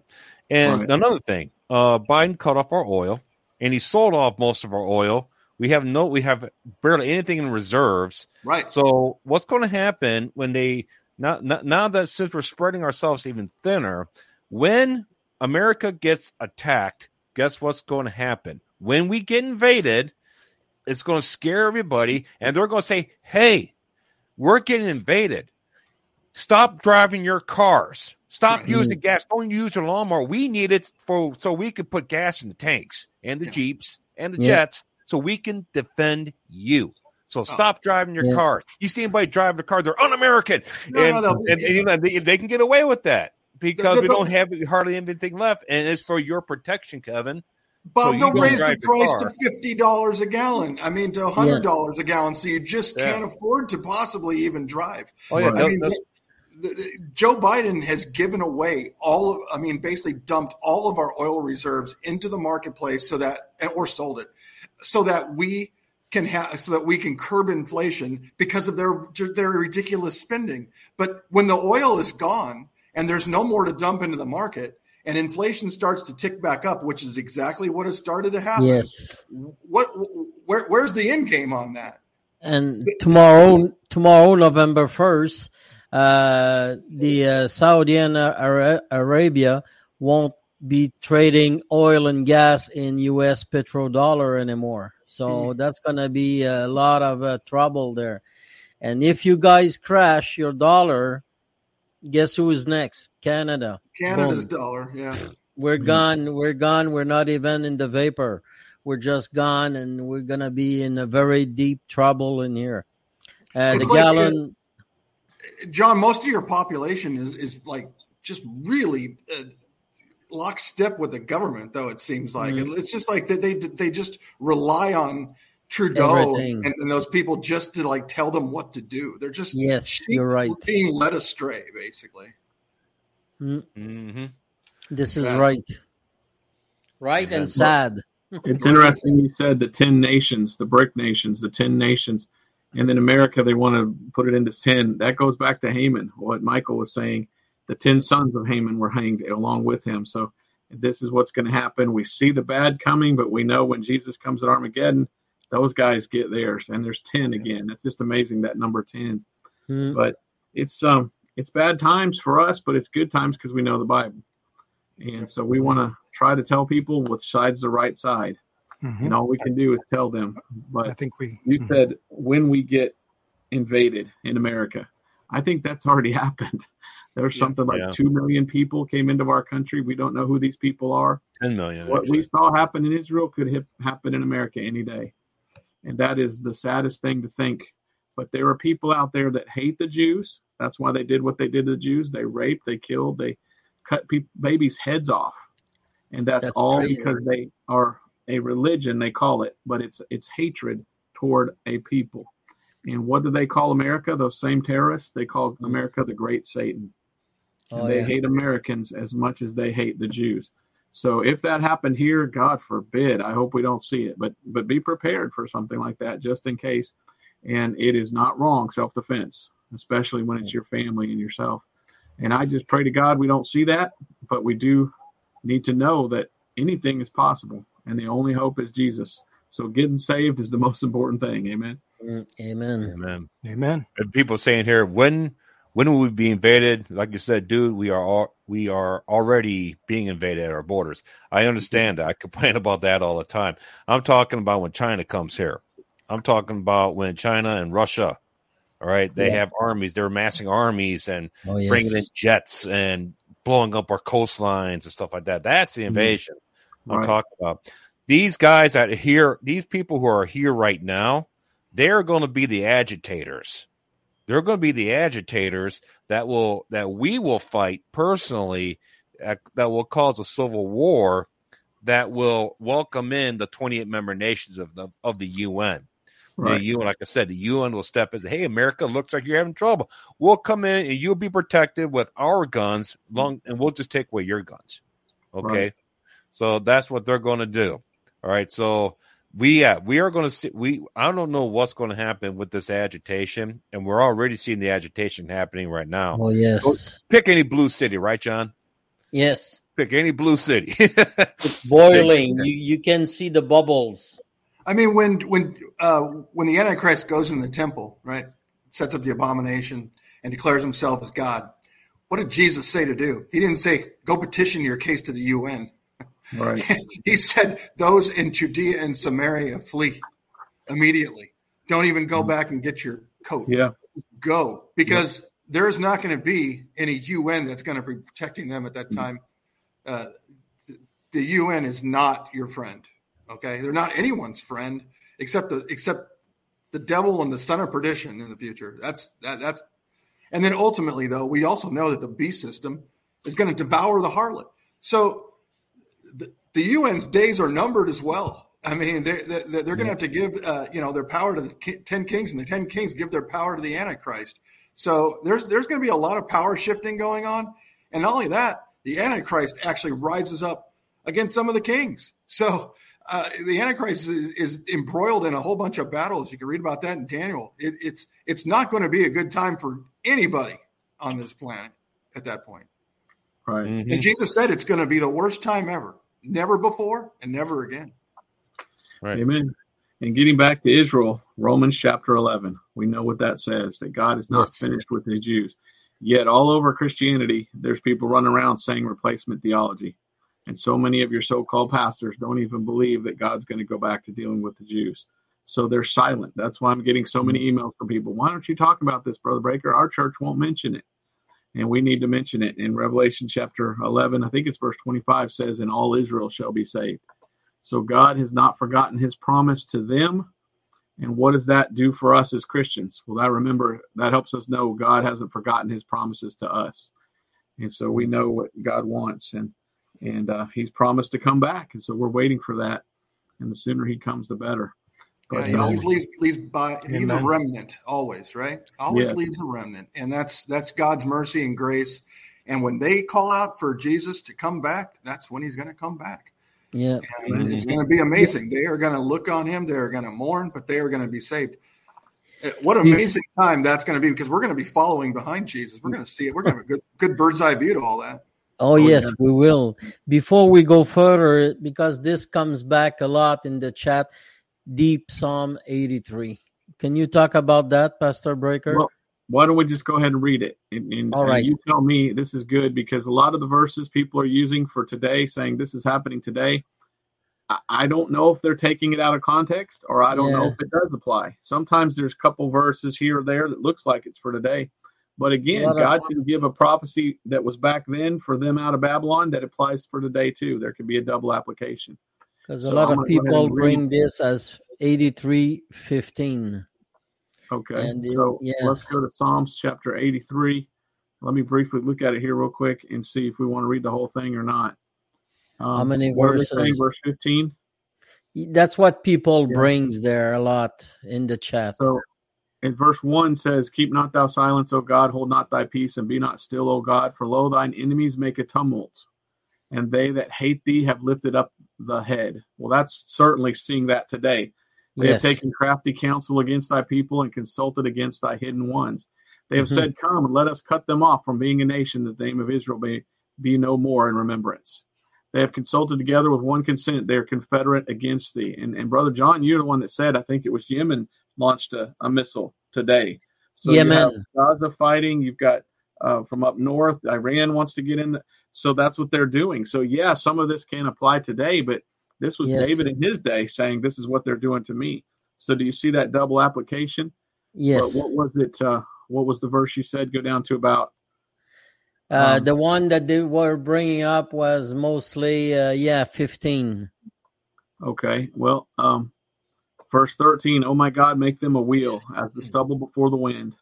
Well, we're starting to see, as the fire burneth the wood, we see fire there. And as the flame setteth the mountains on fire, so persecute them with thy tempest and make them afraid with thy storm. Fill their faces with shame that they may seek thy name, O Lord. Let them be confounded and troubled forever. Yea, let them be put to shame and perish, that men may know that thou, whose name alone is Jehovah, art the most high over the earth. And what's amazing is there's Jews over there right now fighting that are praying these prayers because they read in Hebrew. And they're literally singing these things over there. I've never been, like I said, yet to Israel, but guys that go over there, they say they're sing psalms in the streets. They're walking down the streets, young people, and they're singing these things that David said. And they write verses on the missiles. Netanyahu, if you listen to Netanyahu, he's coming out and he's saying, Israel, we need to fight the Amaleks again. Because this is the Amaleks, and he says, so he's using the Old Testament as some would say propaganda, but not really. He's using the Old Testament saying, hey, we've all been through this before over the last 4,000 years. Let's claim these verses for us again. Amen. Fascinating. That is fascinating. But like I said, sometimes you got to be careful not to try to pull it out of context. But that's certainly right. There's some good verses in Psalms chapter 83. Briefly, before I forget, I've done some videos on this before. If you go to my channel, I have one called The Land of Israel. I have one called The Nation of Israel, one called The Law of Israel, and one called The Future of Israel. I also did a video called Who Owns the Land of Palestine and Israel in the Last Days. And I went back and I watched all these this week, and I'm like, wow, I did those already? So that's where a lot of this came from. Everything comes in. But it's good to go back and watch those again because one of them, it's like it would just happen this week. Like I could have made that video just for this week because that was several years ago when they were launching rockets into Israel. And I was just like, wow, it's happening again. So, yeah, that's what I was hoping for, more people giving video or verses like that we could read and say, hey, does that apply to today? I had some more written down, but I won't read them. One of the things that a lot of people ask about is the Gog and Magog war. And they ask, is this Ezekiel 38? And the Gog and Magog, we see it in Ezekiel 38, but we also see Gog and Magog in Revelation chapter 20. So I'm not talked about that much because I'm still trying to figure it out. Are there two Gog and Magog wars? Is there one before the millennium and one after the millennium? I still haven't figured any of that out. So I was hoping maybe if you guys had some thoughts on it, because that's one of those things I still have not. If I don't know what to do with it, I don't want to talk about it because I don't want to say what I don't know. What do you I guys don't have an opinion either. I've done study on it. I've looked at it and I've done study on it. And sometimes I think it's one and sometimes I think it's two. I mean, I really have not actually figured it out yet. But if it is two, I'm thinking one of them happens during the Great Tribulation or, possibly at the end. And the other one happens at the end of the 1,000-year reign when they come in a mass against. Yeah, exactly. So they're kind of ending points of two ages, right? Yeah. Right. And if that's the case, that's amazing.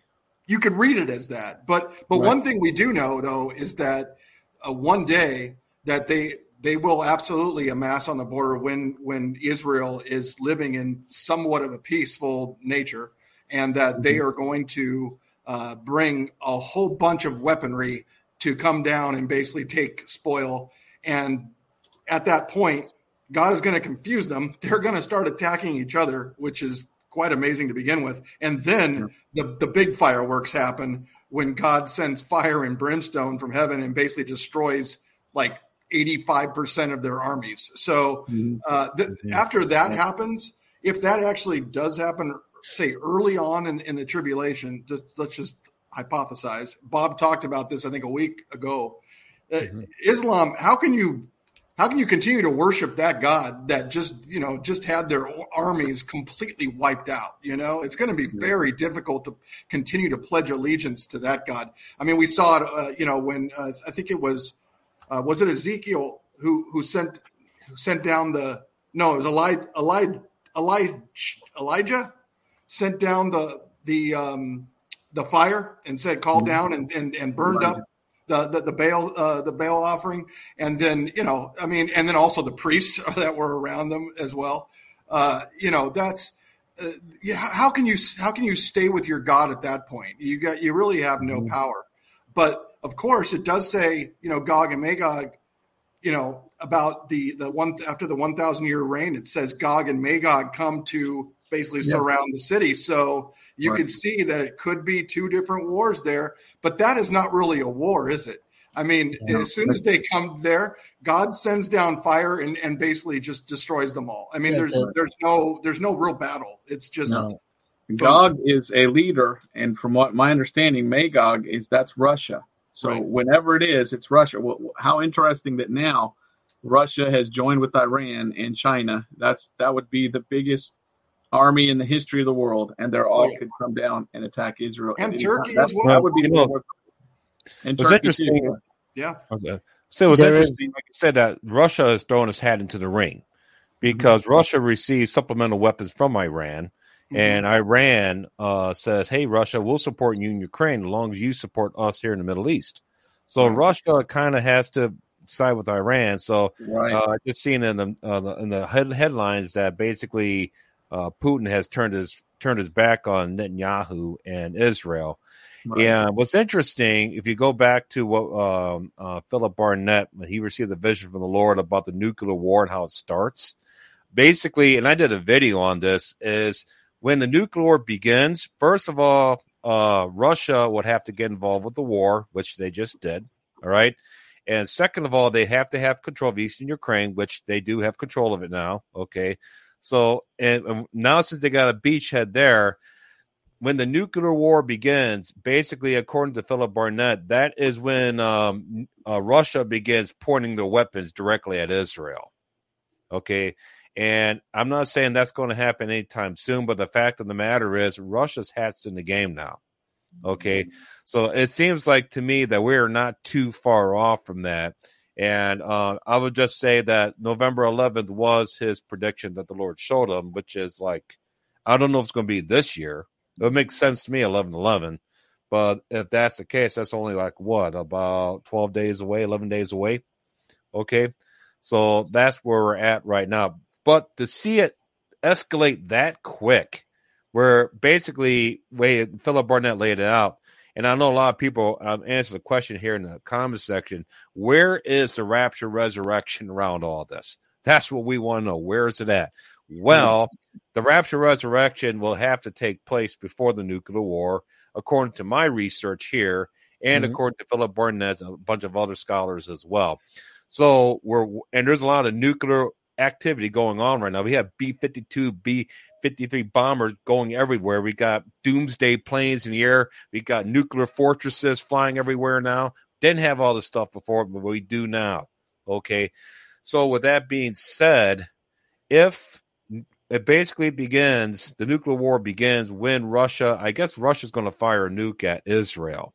If Russia does that, what do you think God's going to do to Russia? Yeah, it's going to be America just blanketing Russia with nuclear weapons. Yeah. Okay, so I think that's what's going to happen. I think Russia will fire a nuke or something, a tactical nuke or something, right at Israel. And God's like, bad move. All right, bring it in, and we'll end up dumping all of our nuclear weapons on them. And of course, they're going to shoot theirs at us. We'll get the judgment we deserve. Here's an idea. This is, somehow a guy's going to show up in the whole world bringing peace. Did you ever see the G.I. Joe movie Thank that they you. came out with in Hollywood, where this guy took over and he launched everyone launched all their, and then he had the Yep. thing that blew them all up, and he said, "Now we're going to start over," and he was a fake president, Mm. and everyone on his side wore a mask.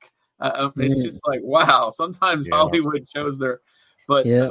I mean, I've read and heard recently that they talk about in the Bible, and tell me where this is, I forget, where it talks about their flesh comes off, in a moment, and they say that's the nuclear bomb in the Bible. Melting, yeah. But it's just hard to think, because a nuclear bomb isn't just, it's over. It's now, 20 years of people get the poison, and I mean, how does that work? That can't go into the millennium. No. So how does he get rid of all that residual, I forget what it's called, radiation? And what if the world becomes Chernobyl? I mean, it's just, there's so many things to think about. I don't know what to do with that. All I know is nobody wants that. Right. But if one does it, the rest are doing it. Well, then there's no world left for Jesus to come back to. Well, So, I'm glad you brought that point up. You know what I mean? Yeah, I'm glad you brought that point up, because all of this is basically leading into someone rising up and saying, we can stop this. I can bring the peace here. Yeah. And who is that individual? We don't know, but that is what this is being set up for. That is what I see this being set up for. Yes. Certainly before the nukes happen. Could a nuke happen? I don't know. If a nuke happens, I think that's World War III right there, then and there. That's just my opinion, my take on it. But it is leading up to that beginning of a leader, a world leader who's going to bring peace. To say, I can do that. I can bring this peace right to the world. But we'll see. We'll see what happens. Well, it was interesting. Pastor Breaker. Oh, just one quick one, because there's somebody's always asking for that. I know it's not our dispensation as per se, but Matthew 24:6-7. What do you think about that? Matthew 24:6-7. Wars and rumors of wars. Matthew 24. Verse 6. Part of the beginning of sorrows. Okay. Yeah, that's All right. right. So Yes, Kevin is right. People against people, ethnic groups against ethnic groups. If you look at verse 3, there's 3 questions. So Jesus is answering 3 questions. So the way I've heard it explained to me is these are 3 questions that have been asked. So some of those could have been right before the rapture that he's answering. So before the rapture, there could be wars and rumors of wars. But earthquakes could be before, but there's going to be a lot of that after too. But just remember that there's 3 questions being asked there.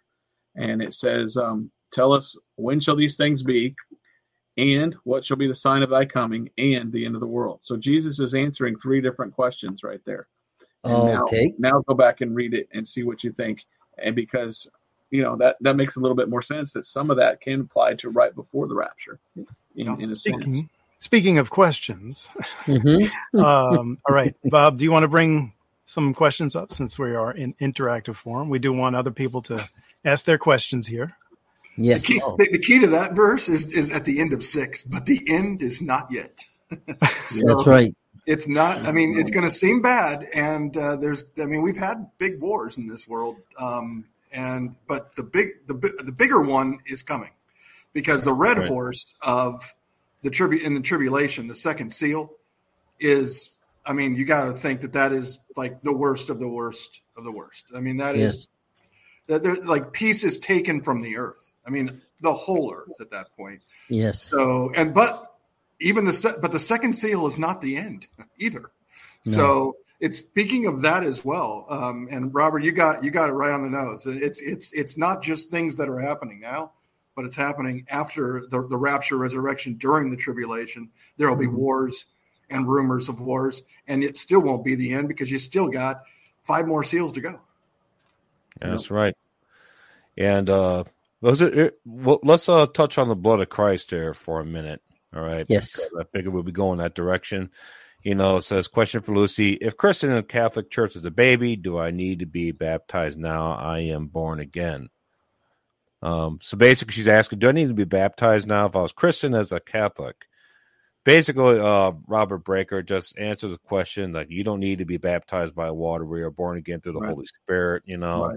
We're washed in the blood of Jesus when we're born again, so we don't have to be baptized in water. Now, a lot of churches ask you to do that to become a member of their local assembly. And if you find a good Bible-believing church and you want to do that, you can help yourself. But you don't have to be baptized in water to get to heaven. And that's where some people get confused. They think, oh, I got to do it to get saved. But even in the question, you said, now that I'm born again. Well, if you are born again, then you don't need to be. Right. But there's a lot of churches out there that are looking for good members. And so I hope you can find a good church. I know it's getting harder and harder nowadays. Yeah, but in Act 8:30, in Act 8:30, Philip tells the Enoch, that you understand now, right? You understand what we read and everything. If you want to get baptized, thou mayest. You can if you want to. But first, you must understand the blood of Christ. Right. You've got to be saved first. That's interesting, too, because I talked to a Catholic lady for a long time one time, and she kept telling me, oh, I'm born again. Oh, I'm born again. And it didn't sound like it. Nothing she was saying was what the Bible said. So I finally just said, what do you mean by born again? She says, well, when I was christened as a baby, I was born again. So in Catholicism, the term born again is used back when they do that to you. That's not how the Bible uses it or how we use it. When we use born again, that's when you got saved by trusting the blood of Jesus. Amen. So we've always got to define terms. We've got to define terms. And so I hope you're not trusting in your baptism, because baptism doesn't save us. No. There's not one work that's going to save you. And baptism is a work. It is but we also don't dissuade people from getting baptized if you want to be baptized, right? I mean, you do it as an outward symbol of your inner spirit, and that's the key. Is that you're basically saying, I'm washed in the Spirit, I'm clean there, so I'm going to clean my body too with a spiritual nature. Not take a bath, but to do that, and that's fine. We're not saying that it's bad to be baptized. Okay, we're just saying that is not the criteria for salvation. Right. Exactly. Speaking of salvation, you just answered the other question, I think. Julie says here, it's possible to be saved and raptured if you don't believe in the Bible. Asking for my husband. So what do you think about that, Doc? Well, you get saved by the Bible, so you'd have to believe what the Bible says. But this is one of those things that's hard to answer. A person could get saved and get Alzheimer's later and forget. So salvation is a heart matter. When you're born again, maybe your mind could go or something. But if you're in your right mind and you are saved and the Holy Spirit is guiding you, why would you suddenly decide not to believe the Bible? I don't understand how you can not believe the Bible, but believe that Jesus died on the cross and rose again so you can be saved. Because the whole Bible points to Jesus. Yeah. So if you don't believe the Bible, then you don't believe in Jesus. I mean, it's logic. That's right. So I don't see how for people though. There's Alzheimer's. There's all sorts of diseases. A person can get saved and then later have mental problems. So there's two ways to look at that. But like you said, my thought is, did he ever believe the Bible? Right. Because how do you get saved unless you do believe the Bible? So he might not now, but did he ever? If he never did, then I would question, is he even saved? Yeah. Amen. Mm-hmm. Amen. Praise God. Don't believe anything in the Bible. I mean, that's kind of hard to do. It's hard, nothing in the Bible. It's really hard. I mean, you really got to go out of your way to believe nothing in the Bible, especially right now, because I mean, exactly. Like, how can you like? I think that Robert, you led off with it. How could you not see that Israel became a nation again in 1948? Everyone knows that. I mean, Israel is in a war right now. So even if people weren't paying attention, they know there's a war going on, and they know there's one of the nation is Israel. So they also know that Israel was not a nation before. Mm-hmm. Question from Valerie says, have you considered regarding the sign in October that the child comet could be the sign that the Antichrist has been born? Just me thinking Satan likes to mimic Christ. I don't think the Antichrist is born. I think he has to be 33 or at least that old. So I don't think we got another 33 years on this. But could it mark that he's about to come to power? I mean, I don't know. I'm looking at that again and rethinking. Like I said, signs are for the Jews. We saw something happen for the Jews. So, okay. When is the rapture? No idea. Right. All I know is it's very soon, and I'm starting to think of the Psalms chapter 90. Is it? It says 80 and then 10, and then we fly away. What if we have to wait until they're 80, and that's when the rapture is? I don't want to wait another 2 years or 3 years. But I'm wondering. Go ahead, tell me what you guys think. Well, what's interesting with what's happening with the child comet right now is it just left Virgo and it's on its way now to the Libra, which is the judgment scales. Mm-hmm. Now, if that comet represents the body of Christ, the man-child, us, the church, that would mean, one, the first of all, it was born and it traveled to the judgment scales. And what's the judgment scales? Well, that's Revelation 5:9. Where we are before Christ at his throne, standing before Jesus, giving him praise, thanking him for redeeming us from the earth. And then what happens after that? He begins declaring judgments by opening up the seals and reading what's in the scroll. Exactly. So we are with Jesus in heaven, making the judgments with him because we're his governing body in heaven. All right. And that's interesting now, like I said, that the child comet is now going into the judgment scales now. So perhaps when it gets there, we go. I don't know. Something to think about. What's amazing is there's always something going on that's pointing to the rapture. It's like, you can't get away from it. If you have eyes to see and you have ears to hear. I mean, we just heard Bob say something. You hear other people all the time. You see things, and it's like you can make a case for the rapture every day. You're like, because this thing happened or this thing happened. And I think that's really a good place to be, is that you're recognizing the signs that we are getting very close to that, and that you're not going to be surprised and be caught unaware. You're going to be ready. You have your lamp full of oil. You are ready to go. And when that day happens, you will be taken and the door will be open for you. And I think that's the place where you really need to be right now. And I think that a lot of the majority of our viewing audience absolutely is, because they come in here and they say, did you see this person say this and this person say that? Everyone's got their theories and guesses and this and like that. And that's fine. But I mean, of course, we all know God set the date in eternity past. It's an appointed day that he set. Man can't set a date. God did it. And we're just waiting for that day to happen. And we are ready to go. But in the meantime, we are working. We are spreading the gospel. Yes. We are edifying. We are gathering together, all the more so as we see the day approaching.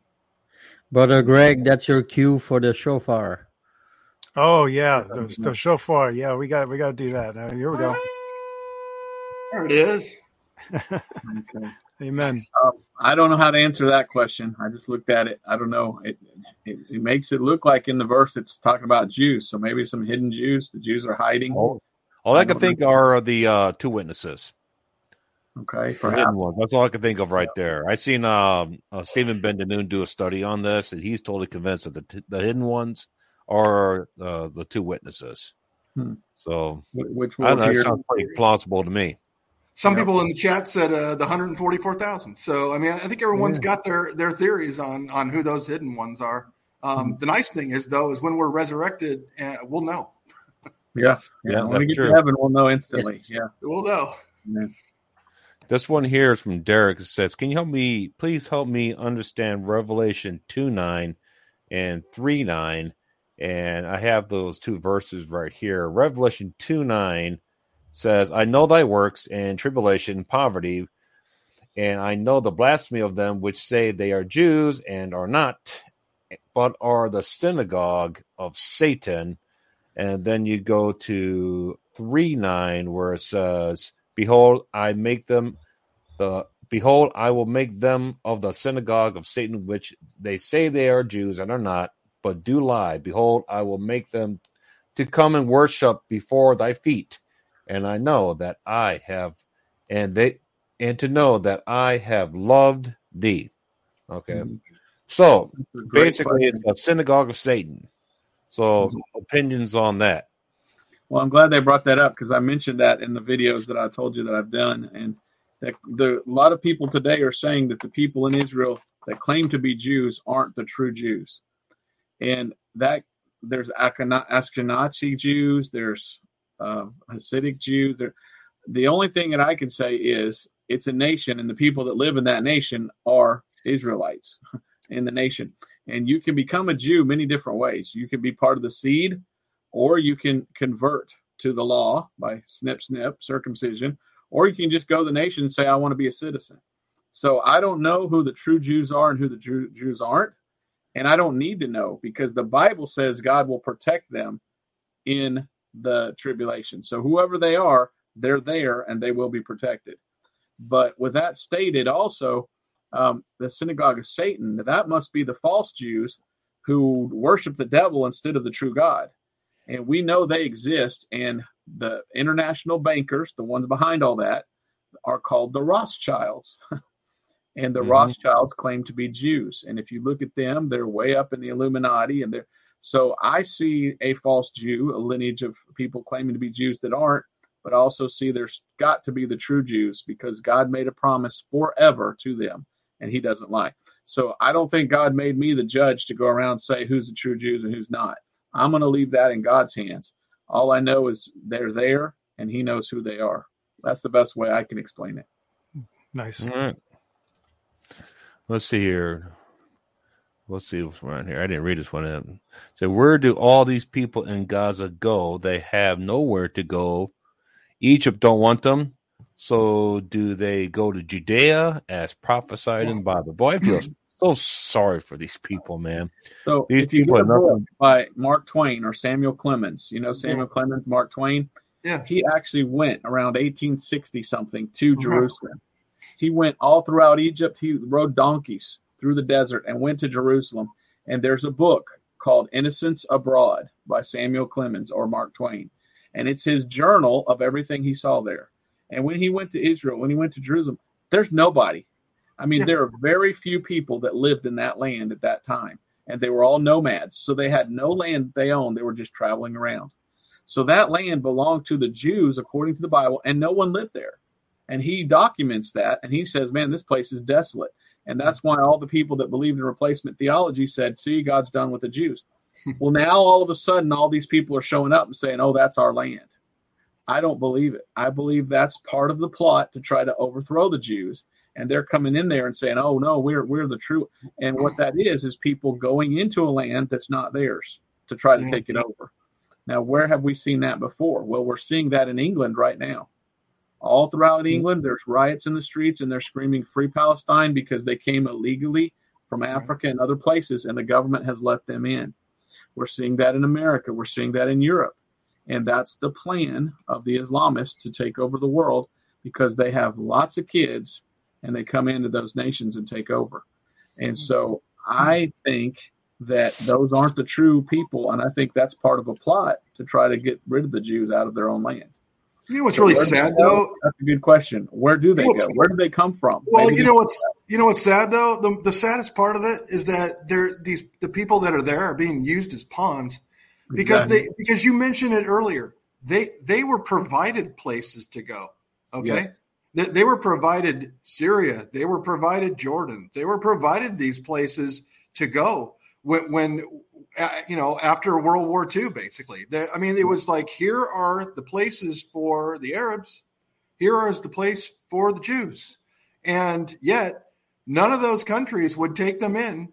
And the reason why is because they want to use them as pawns in order to say that we have a plight and that we're oppressed, so that they can make a case to wipe out the Jewish nation. That's exactly what we're seeing today. They use them, and these other countries will not take them in because their underlying motive is to wipe out the Jewish state. And they want to. We just saw it in Psalm 83. They want to push Israel to the sea. They even sing that song, right? They say, from the river to the sea, Palestine will be free. And so it's like, but then you ask them, well, what happens to Israel and the Jews that are there? And you should see their faces, because I've seen like videos of them. They just kind of freeze up and they're like, free Palestine, free. See, they don't even know what they're saying. They don't even know that they're actually calling for the genocide. But the ones who do are the ones who are feeding those people their sheep, basically. You're right. And most of those people in Gaza were relocated there by Israel. But they were giving money to them to support them. They were giving food. They were giving them everything they need. And the Hamas greenhouses. was taking that and turning it into guns and weapons. So Hamas was taking the goodwill of Israel and turning it against them. They destroyed so sad. hundreds and hundreds of greenhouses there. As soon as they got in there, they said these were built by Jews, and they just destroyed it. And so, and then they say we have no food. I mean, but they're doing it to themselves in order to ultimately get the end goal of having the world propaganda and having the world on their side to say, oh, look at the plight of these people. The Jews are terrible. And it's working to a degree. Let's be honest. Yeah. To an extent. Mm-hmm. Yeah. But go ahead. But where do they go? I mean, that's the plight. They really should be going into Jordan, Egypt, Saudi Arabia, the places that were basically there. It makes no sense to put a person like that in a Western country. It makes no sense. No. They're not going to acclimate. I mean, at least put them in some place where they're there with their fellow people, Eastern people, right? Yeah. Speaking of, Tina here has a question there. It says, a lot of people around here are saying we're in 1,000-year reign. Whoa. Where are they getting this from? That sounds like preterism. That's preterism. Jehovah's Witnesses, right? But preterism was big like 2,000 years, 1,500 years ago. I mean, but after 1,000 years, you got to wonder, like, it's got to fall apart at that point, Yeah. Because where is Christ? Christ is not reigning. We're not ruling and reigning. I don't see people living for hundreds and hundreds and hundreds of years. I mean, there's a lot of things that go on during the millennium that's simply not happening now. And by the way, as far as I know, Satan is actually thrown into a bottomless pit. And I can guarantee you that Satan is not in a bottomless pit right now. He is roaming the earth seeking someone to devour, and he's doing it every single day. Very active. You got demons, you got Satan. They're all thrown into that pit. You don't have demons walking the earth. So why are people being possessed, and you're catching these demons on film? They're all over the place. Proof of them is everywhere.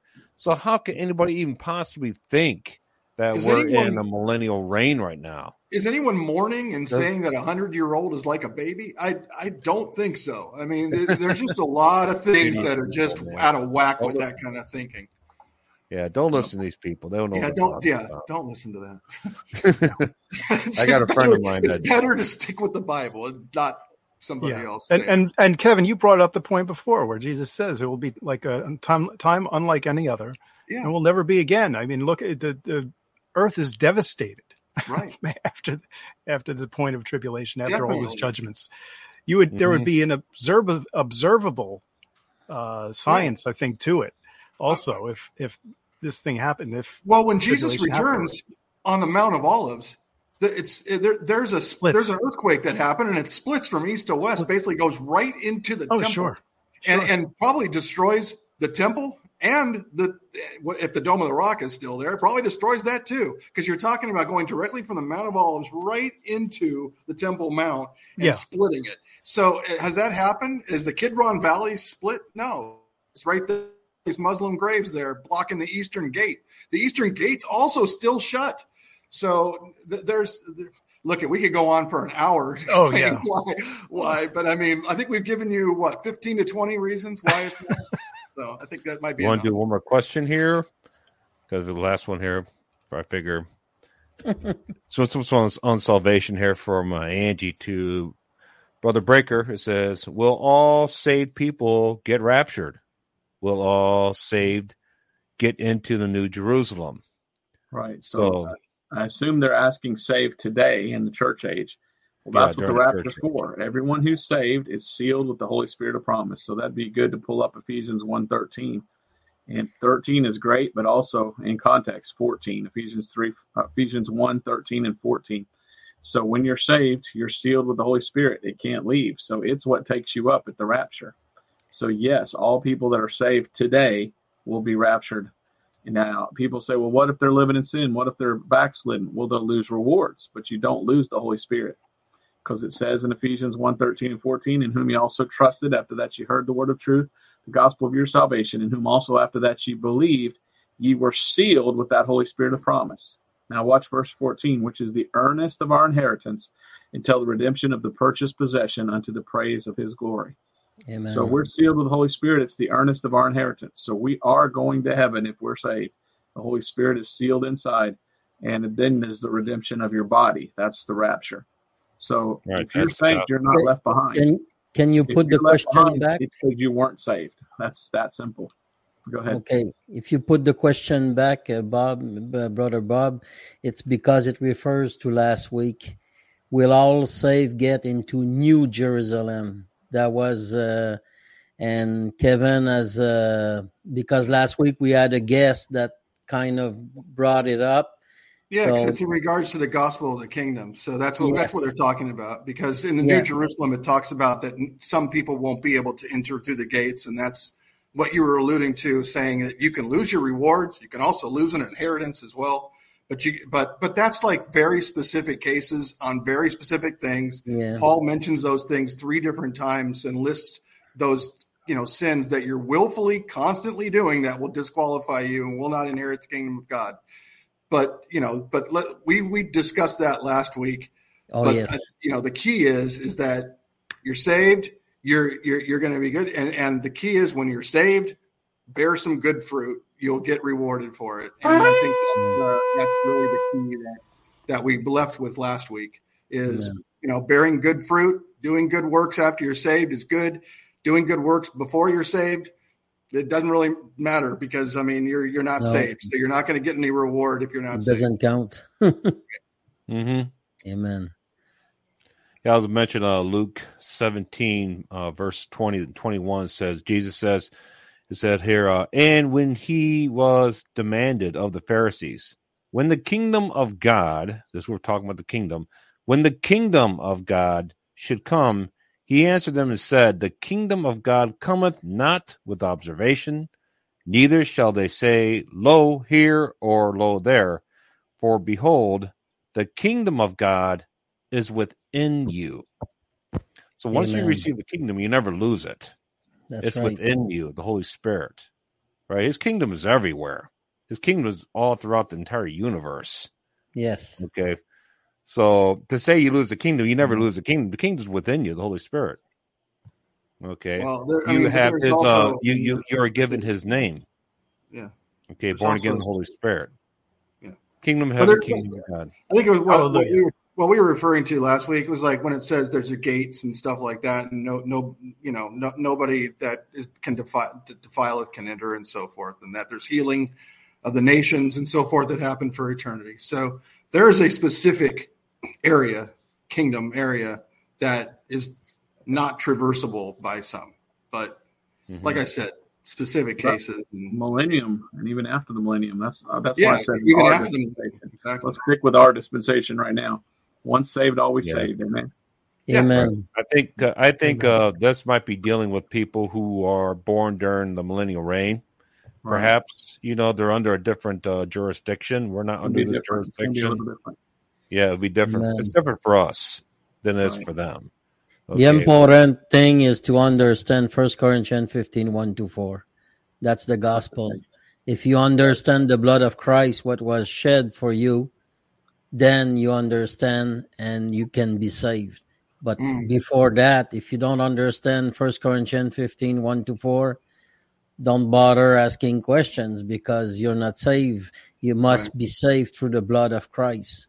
That's very important. That's our dispensation. Once this is done, then you're saved. And for our dispensation, you go with the rapture, and that's it. Yeah, once you're saved, you believe that you're crucified with Christ on the cross, that it's no longer you who live, but Christ who lives through you. And that's when you start walking in the Spirit, as Bob mentioned in his last video, walking in the Spirit and then bearing good works, good fruit. Amen. That's the Christian life. That's what we are inspired to do. That's what Paul explains. This is what you should do, and these are the things you should not do. And he's talking to the believer, and it's very important to do those things. Amen. Get excited. Thank you, Amen. Come on, folks. Come on. We're going home. Excited. Yep. Yeah, we are. We are going home soon. I'd like to hear Kevin on the date of the rapture. The rapture is on the day of the rapture, and that's all we know. I was going to ask Robert earlier if he knew what the day of the that's my quote, yeah. But I was going to ask Robert if he knew the day of the rapture, but he already said that he didn't know, so I didn't even have to ask. We him. don't. Yeah. I think we're in that we're in the ballpark now, aren't we? Of the tribulation. This World War III is going to lead us into it. We're going to, it's going to the fifth floor. We're getting dropped off at the third. It's like we're not going all the way through the war, I believe. Okay. I really do. This war, we leave somewhere within this war. World War I lasted for 6 years. World War II lasted for 4.5 years. Okay. So how long will World War III last? 3.5 years? Like you're talking before, Brother Breaker? Okay. But the war contains elements of the four horsemen, which are released on the earth after we're in heaven. Because Revelation 5:9 says we got to be there when Jesus makes those declarations. Amen. So nuclear war, that's a red horse of war, man. He said the Bible says he's given a great sword. What do you do with a great sword? That's a great weapon, mass destruction. Okay. So imagine Red Horse Rider showing up after the world gets decimated by nukes. He's like, I'm going to bring war. I don't have to do anything here. My job's already done. What's left for war at that point? I mean, there's the other thing, too, is that we've been talking about this, Robert, for like the last 6 months, especially saying there's this blurring of lines that seems to be like starting to really happen where like the ages you can see them starting to come to a head, like one ending and the other beginning. And it's like there's this transition period of time that we're in here, which is transitioning into the 7-year tribulation. And we feel like we're just right on the cusp of it. Sure. Yeah. Somebody asked, how long do I think the war will be? I have no idea. But however long it needs to be, but for the whole world to turn against Israel and for them to have a 7-year whatever peace agreement or something. But this thing could go on for several years, or it could just until the rapture. Maybe, I don't know. How long will it go after the rapture? Will it go after the rapture, or is the rapture what helps start the 7-year peace treaty? I don't know. Right. I wish I could answer that, but I don't want to answer what I don't know for sure. Yeah. Amen. We could speculate, like for example, Passover. They're going to be they want to start sacrificing at Passover.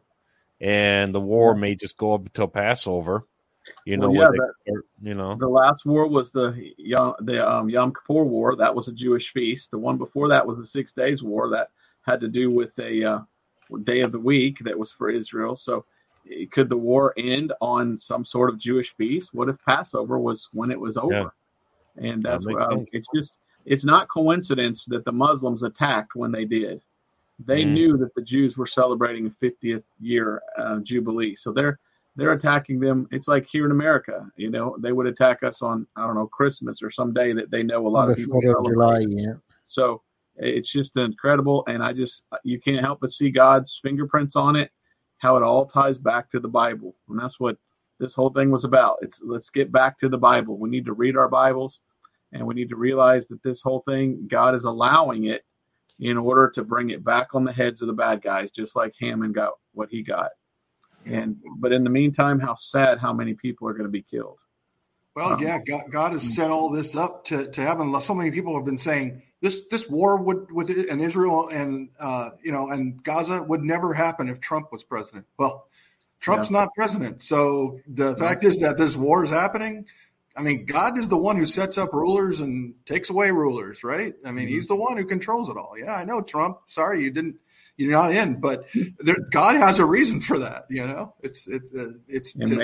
Maybe he gets back in. Maybe he does. They found some fraud or something. Wouldn't that be wild? I've always wondered if that's not a deadly wound that is healed, but no, that's. But I considered that as well. That's for another broadcast. We just opened a box of Cracker Jack there. If he came back, what would be his main focus? We want peace. Oh yeah. So absolutely. Could he be the Antichrist? I don't know, but at the same time, the whole world loves the Antichrist. So I know they don't love that guy, but it's just I don't know. I don't want to say anything good or bad about the man. I know that God used him for Israel, and that was his purpose. Yeah. Well, And you're maybe watching. his purpose is to continue. I don't know. Yeah, well, you're watching. We're watching. We're all taking note and yes. of what's going on, and certainly we don't know all the answers, but we are still watching, and we're still Right. we know just the convergence, the biblical prophetic convergence. It's here now, so it's reason to get excited. Like I said, folks, it really is. If you haven't been excited before, get excited now, because we're only stone throws. Get excited and get prepared. Oh man, A get dangerous prepared, verse. we don't know what we'll see before the rapture. And now is the time to witness. Now is the time to pass out tracts, because if the internet is turned off tomorrow and there's an EMP pulse or a global, are you going to be out in the streets witnessing when they're rioting and killing people? Are you going to be inside with your bulletproof vest on? Now is the time to get out there and tell people the truth. Now is the time. We might not have this opportunity through this means to reach so many people. Amen. In the future. Once you're saved, you can always go to 2 Timothy 2:15, study to show thyself approved. But be careful, because if you start studying, you might get a lot of wantedness, if I may say. You want more and more and more and more, and that's what's going to trigger you to a bunch of like us. I love that. Be careful about studying, because it's going to suck all the time. Oh man! But I think this is a good spot to stop. And I thank you so much, missionary evangelist Robert Breaker, for coming on with us again. Oh yes, sir. Always a pleasure having you. And we'll see what happens, right? We'll see what happens in the coming days. And I recommend everyone read Romans 11 if you want to see how this whole thing ends for Israel. Romans 11 is just perfect way. If you get a chance, there's your homework. Romans 11. Romans 11, folks. Write it down. Romans 11. Amen. Thank you all so much. God bless you. God bless everybody. Bye. God bless.